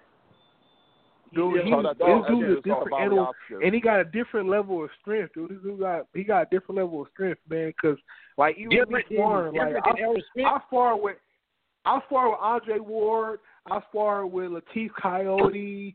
I was sparring with these big hitters and stuff, and nobody has hit me like Terrence hit me. And that's me being a light heavyweight, super middleweight. Yo, by the way, hey Steve. Oh, can I give you reasons why? Physical, being like physical in the clinch and all that shit. Terrence wrestle, all that dude's he's a different animal. Can I give my brother? Hey, brother, can I give you my reasons why? Because you said that everybody's reasons are the same. Go ahead, Mike. All right. Yeah, what's your reasoning? Okay, so Terrence Crawford, in the last fight that he fought against Mean Machine, what happened the first 5 or 6 rounds in terms of why it was so difficult for him to get to Mean Machine? What happened? It was never difficult. So I don't know what the hell you're talking about. I don't know. I wasn't. Oh my God! I didn't see it was difficult. The dude used the jab against Terrence Crawford. The dude got to the punch before Terrence Crawford because Terrence Crawford was throwing looping shots instead of him throwing straight shots. Every In single the time. Jose Benavidez fight, what took Terrence Crawford so long to get Jose Benavidez out there is because Jose Benavidez shots were getting to Terrence Crawford's head a lot quicker than Terrence Crawford's faster shots were getting to Jose Benavidez. Okay. How many rounds do you think these guys won? How many rounds did Mean Machine and Jose Benavidez win against Terrence Crawford? Mean Machine is Benavidez debatable. won 12. Mean Machine is debatable. How many rounds he won? No, I said he was winning quite a few. I said how many Let me finish. Yeah. I don't remember. I had to watch it, but I had to go back and look at my fight breakdown, and I'll answer that later. But so what I'm saying is, did we see? So we say. Let me finish. So we say Errol Spence is one dimensional.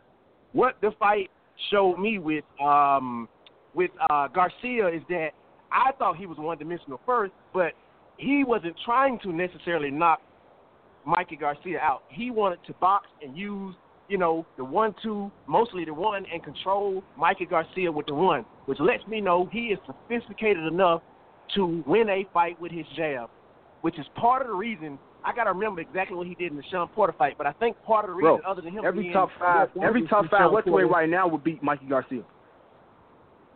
You're right. Every top 5 welterweight right now would be Mikey Garcia. You're right. But what I'm saying is, listen to what I'm saying. So what are you talking about? Is an ailment for Terrence Crawford. Let him speak. I'm only using this to say what's an ailment for Terrence Crawford. Someone hitting Terrence Crawford with straight shots to wait until either they get tired or when he can get to round 5 and then crank up the level. With you believe that? Errol Spence's shot will probably get to his mark a lot faster because he's going to be throwing straighter shots than Terrence Crawford. Now, if Terrence Crawford is that much faster than Errol Spence, then all of what I'm saying might be mitigated. But the reason why he's going to get in trouble is because, which may mean that none of this might not matter. Look at the common denominator. What's the common denominator of all those fights? Let me finish. Terrence Crawford's going to get touched a lot early. Errol Spence ain't a guy that you can take a bunch of shots from and then still be moving like you He-Man in round 6. Why ain't Sean Porter just did it. Sean Porter just did it. So what? Sean Porter was moving in the 11th, 12th round. Your point don't make no sense, though. Your point don't make no sense because the common denominator is Bud starts off slow in all of his fights. And what's happened? He whitewashed him at the end. He knocks him out. He stops him. What happened to Errol Spence? He can't do that to Spence. Why can't you do that? If Sean Porter was a better technical fighter, he would have beat Errol Spence in the later round because Errol Spence was slowing down. If Sean Porter was a more technical fighter like Terrence Crawford, he would have beat him. Errol Spence was he would have beat him like this. Later round. If Errol Spence get the heart to step in the ring with Terrence Crawford, I'm betting on Crawford for the knockout. Say it again. I said if Spence ever get the heart to get in the ring with Terrence Crawford, I'm betting on Terrence Crawford for the knockout. This man said if Spence gets the heart. Tell me why. You heard how I broke it down. Tell me why you think specifically what Terrence Crawford does that enables him to knock out Errol Spence. What does he do? Footwork. That will allow him I can answer that question. Let me answer that question. Whoever, and he'll go to Spence's body. He'll go to Spence's body more than anybody ever went to Spence's body. What was the first thing you said? Exactly. What's the first thing you said? I said he'll go to Spence's body more than anybody had ever been in his body. Footwork. So what fighter has Spence ever fought and they went to his body, bro? Sean Porter? What fighter has Spence ever fought and they went to his body? What fighter has Spence? Sean Porter didn't fucking go to his body. Hold on. You don't need to get all, belligerent. How many times has Spence been hurt to the body, though? Watch that. How many times has Spence been hurt to the body? I've counted 3 times he's been hurt to the body. I don't even remember nobody going to the body, so I can't say. What's the Alabama man's name? Is his name Mike? Mike Grady. JR, is his name Mike? Mike. Yeah, listen. you know who Mike Grady is, man. Oh, okay. What's up, Mike? Nobody's saying Errol That's Spence all? is one-dimensional. That's So all? nobody on here said Errol Spence is one-dimensional. He is multi-dimensional. He knows how to space. He knows how to time. He knows how to do a lot of things. He has high-level ring generalship. But with all that said, Terrence Crawford is 2 levels above him with footwork, with timing, with angles. I mean, are you watching these guys fight? And he can fight both ways just as effective. He can fight southpaw and orthodox the same exact way. Like, I grew up with him. I still don't know what head he is, if he left or right. Like, you don't know. Let him think he can fight that shit with a left-handed fighter who that angle look a lot different when they throwing back a punch that they used to throwing at him. It ain't going to... Spence doesn't even want to fight him, so it doesn't even matter, man. I mean, if that's the case, Spence would already be saying, give me Terrence Crawford right now. Why would they wait? If he's going to demolish him, why not do it? He's trying to wait until he can stack up as much as he can, because you know that's probably going to be one of his last fights. Yeah. If Sean Porter hit him that much, how are you going to say Terrence Crawford is not going to hit him? If Edgerton Kavaliauskas can knock Terrence Crawford down, how can you say that Errol Spence can't knock him down? He didn't knock him down. Sean Porter was spinning Errol Spence. Sean Porter was beating Errol Spence to the punch.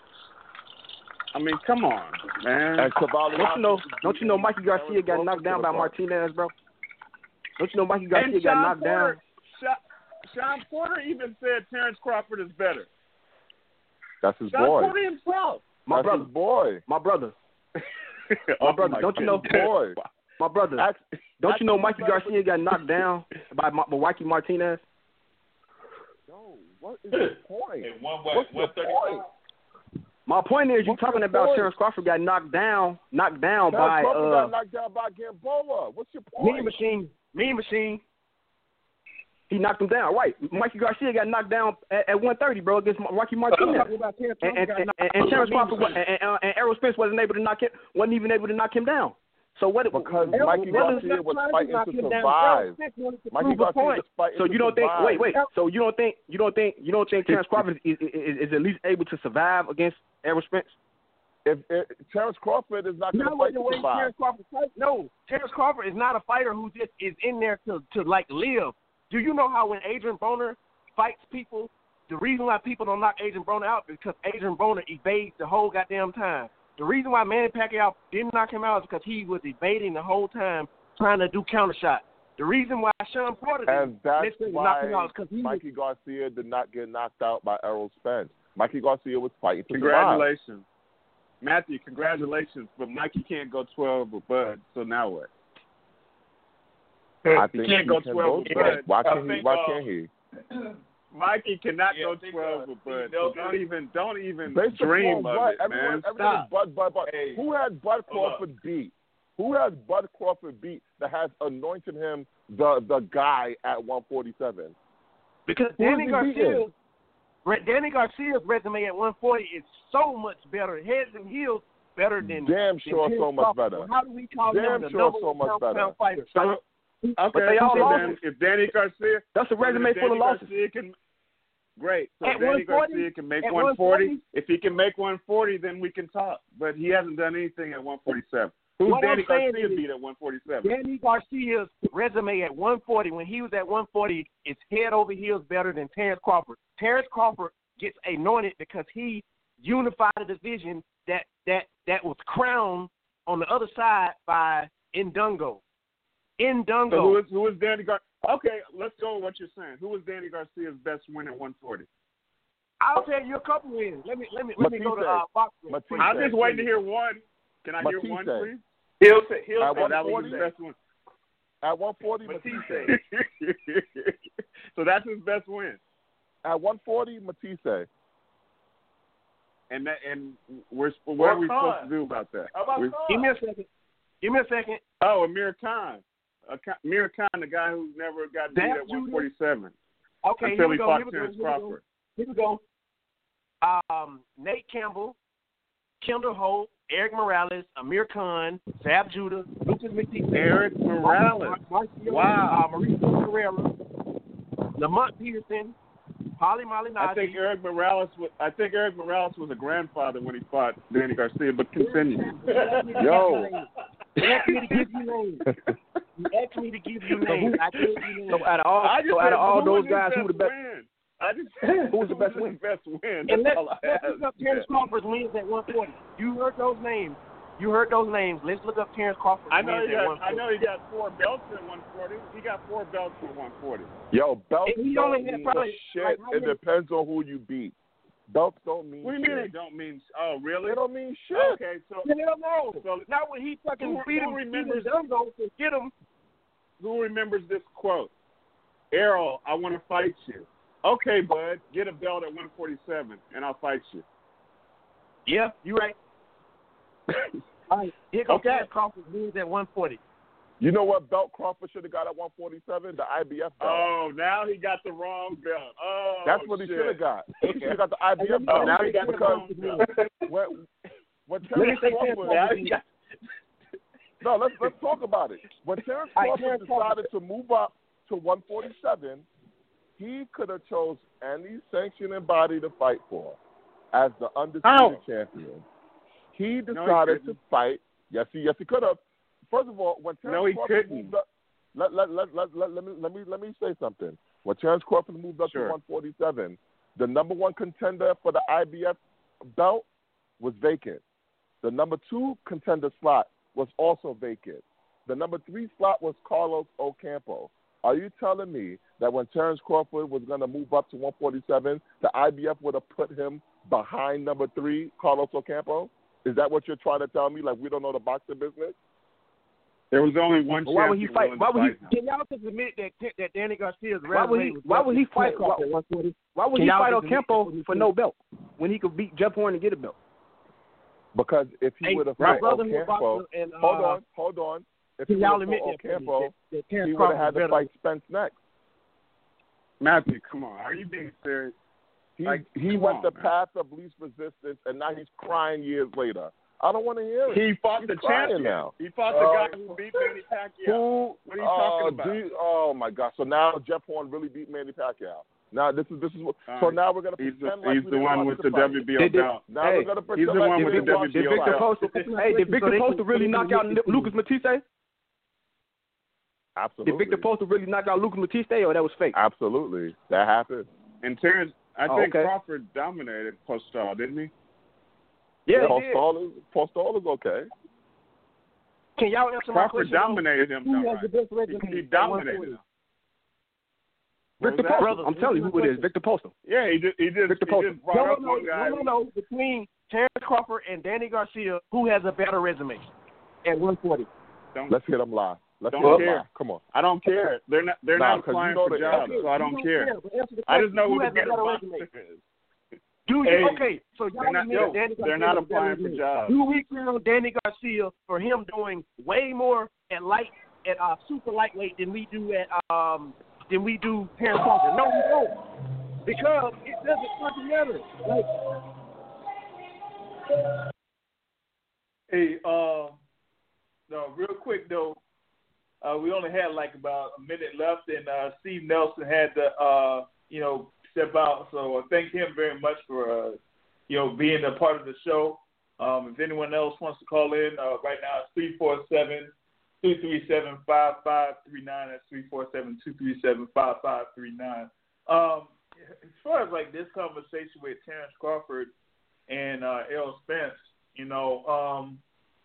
like I said, both of them know how big the fight is going to be. So they're going to see if they can set up this fight to be for, I feel, the undisputed welterweight championship of the world. So with that being said, it's going to be a little bit of a time before that fight happens because, one, that fight with Danny Garcia, that was originally planned to be Spence's next fight before his accident. So they were supposed to fight in January of this year.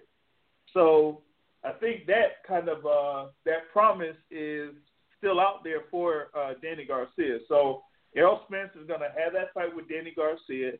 And then after that, we'll see what he does next. Most likely, it'll be against Manny Pacquiao. And then after that, you'll have the fight between Spence and Crawford for the Undisputed Welterweight Championship. That is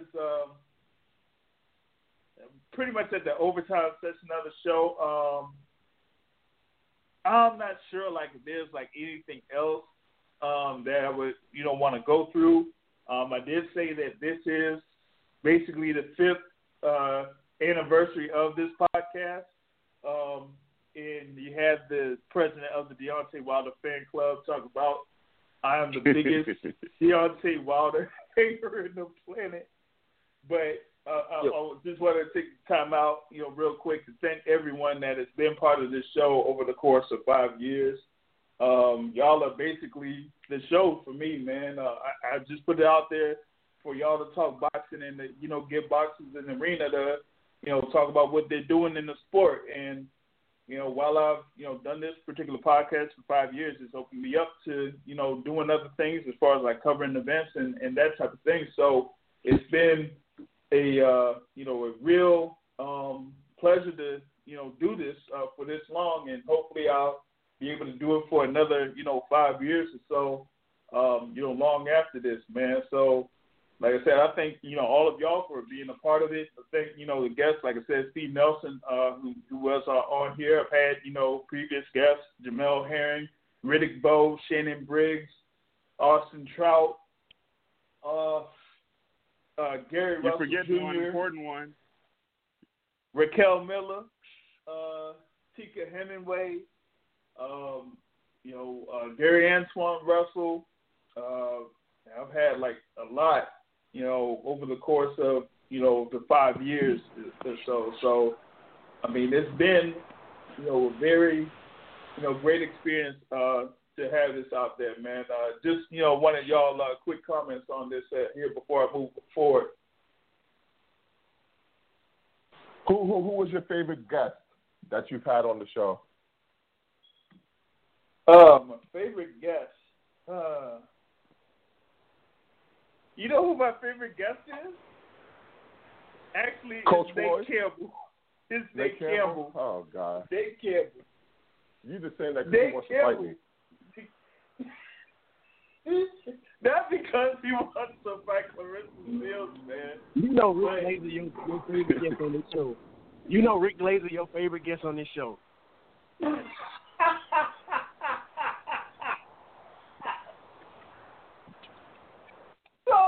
Hey Matthew, what's the best boxing group on Facebook these days, you guys? The best boxing group? Come on, man. Boxing updates. All right. No, I just want to make sure because we got something special for boxing updates tomorrow. JR, what you got any other groups that you want to give a shout out to as far as Facebook boxing groups? Well, I mean, Matt said, boxing updates. You have Intelligent Boxing. I did start up, one for the Boxing Source. You do have, others out there, like,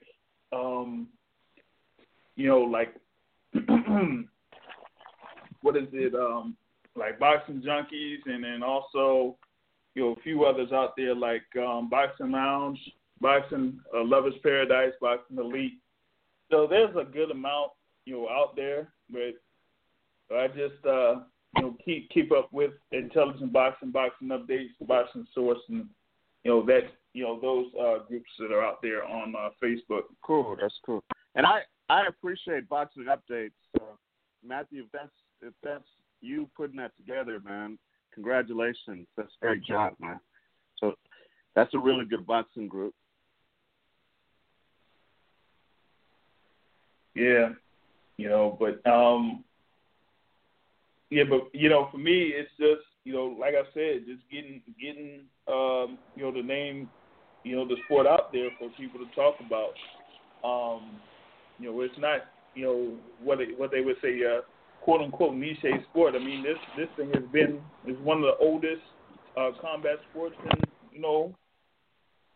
out there. It's been out for hundreds of years. So, for me to talk about, the art of boxing is, one thing that I like to do, and having conversations like, we've had today with, like with Steve Nelson, and the whole conversation about Errol Spence and Terrence Crawford is among, some of the best out there.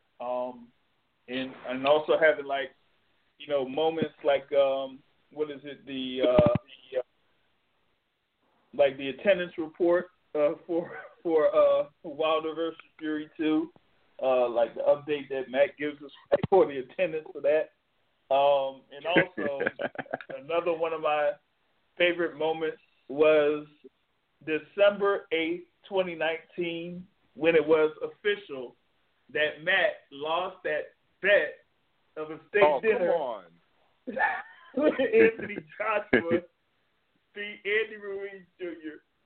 for the unified heavyweight title. And I got that steak dinner. That was great. Well, it's like Rasheed Wallace says, the sun shines on a dog's ass even one time a day. So that was your day for you to be right, JR. Damn, thanks for reminding me about basketball, Matthew. I'm recording the last. Yeah, I'm recording that right now too. Yeah, it's been great. JR. Yo, JR. Before I get out of here, I came late, so I really want to hear Steven Nelson, talk about his career. I didn't really hear him what he had to say. Did he say anything about when he'll have a title shot coming? Nah, he was like kind of seeing if he go around his career slowly, see if he has like something coming up when things pick back up here this year, and then just rolling with Bomac as far as like what his next direction is going to be going into 2021. He did say that he would be open to facing the likes of a Callum Smith there for his title. But with him being the current NABO super middleweight champion, that puts him, directly in the rankings for the WBO champ, Billy Joe Saunders. And Billy Joe Saunders don't have that fight with Canelo Alvarez. So, hey, I mean, maybe that's an outside chance that he could fight Billy Joe Saunders, So. Okay. I'll be checking him out, man. Looking forward to seeing him in the future, man. Oh yeah, no doubt on that. Mm-hmm. Yeah. Well, cool, JR. Great show for 5 years. I got to get out of here, but you're gonna see some announcements tomorrow in reference to some boxing things from me tomorrow. All right, gotcha, no doubt. Thanks for calling in, Charles. All right, JR. All right, everybody else. All right, peace. Take care, Charles. Yeah, I'm trying to, figure out what else, was out there for, the course of the, past 12 months. I got something to say, JR. All right. How you feel about Deontay Wilder's injuries being consistent with somebody who got hit with an open fist, with a closed fist, whatever it's called? His wounds being consistent with that. How you feel about that? The injury that Deontay Wilder talked about was with his arm. I haven't seen him talk anything about, what happened, as far as like his head is concerned. About what? Because a few weeks ago he was talking on the PBC podcast, and that's the only thing that he mentioned was that he had an arm injury in that fight against Tyson Fury. He didn't say anything else about any other injury. How you feel about that, Matt?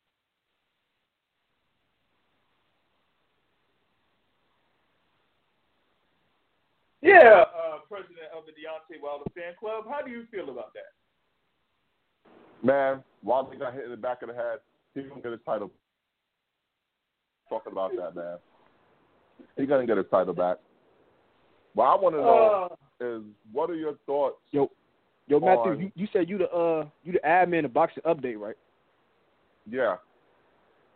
That's what messed up. You ain't invite me to your group, man. That's cool. I'm gonna join that group. I'm gonna join that group as soon as I get the phone.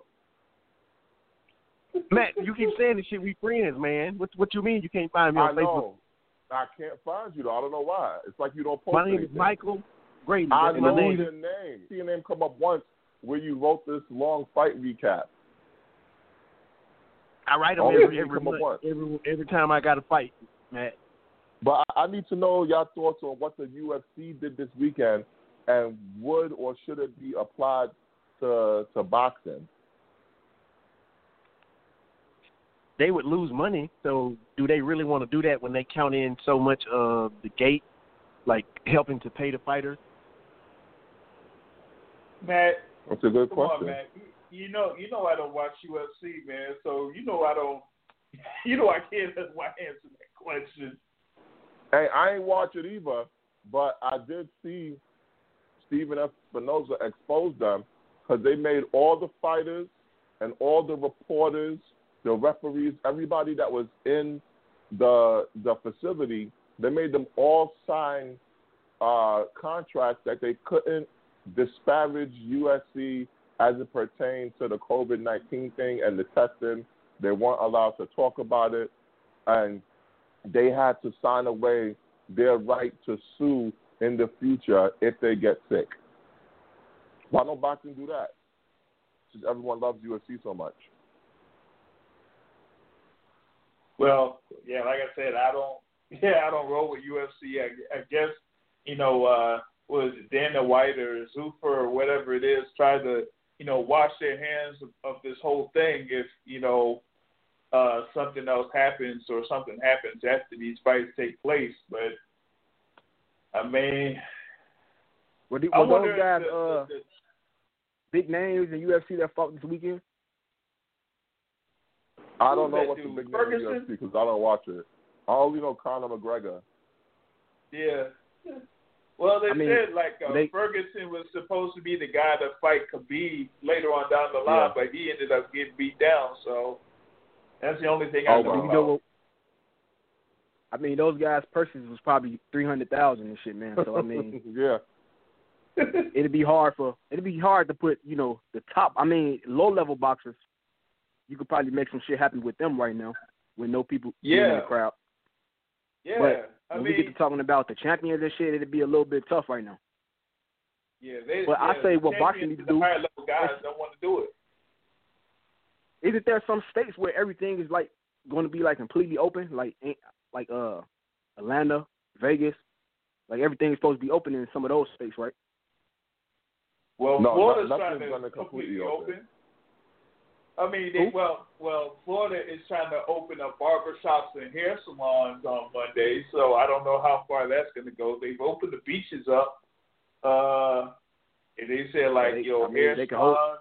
They can hold some events in Florida, some boxing events in Florida, since they letting everybody, do what they do. They going back to regular. So I don't know. Yeah, but. I just think that, with the smaller scale fighters, they should, at least try to – I would have felt like they would try to push them out first. If people are, clamoring for live, sports action, why not have the, smaller fighters out there and put them out and have them fight and give them a shot to be featured on TV? Because you get them on the B-roll. They don't make it on TV once these, fight cards, happen on the regular. So why not have them on TV at some, capacity now? You don't need a crowd for them because usually when you put them on, they don't have much of a crowd anyway. So why not put them on TV so that people see them and see their talent? So guys like Terrence Crawford is what you're saying should be put on because they don't draw a crowd anyway. Here we go. Come on, man. Stop it. Oh, goodness, man. But, that's pretty much, what I got, man, for this particular episode. Like I said, I thank all of y'all for calling in for this particular episode. We're going to get right back at it. Nate Sweet, May 17, 2020. Same time. This will be available on iTunes, Google Podcasts, and Spotify on demand later on. Like I say at the end of every show, point of boxing is to hit and not get hit, not to stand and trade. On that note, folks, I'm out. Have a good evening, everybody. Bomb squad, baby. Peace.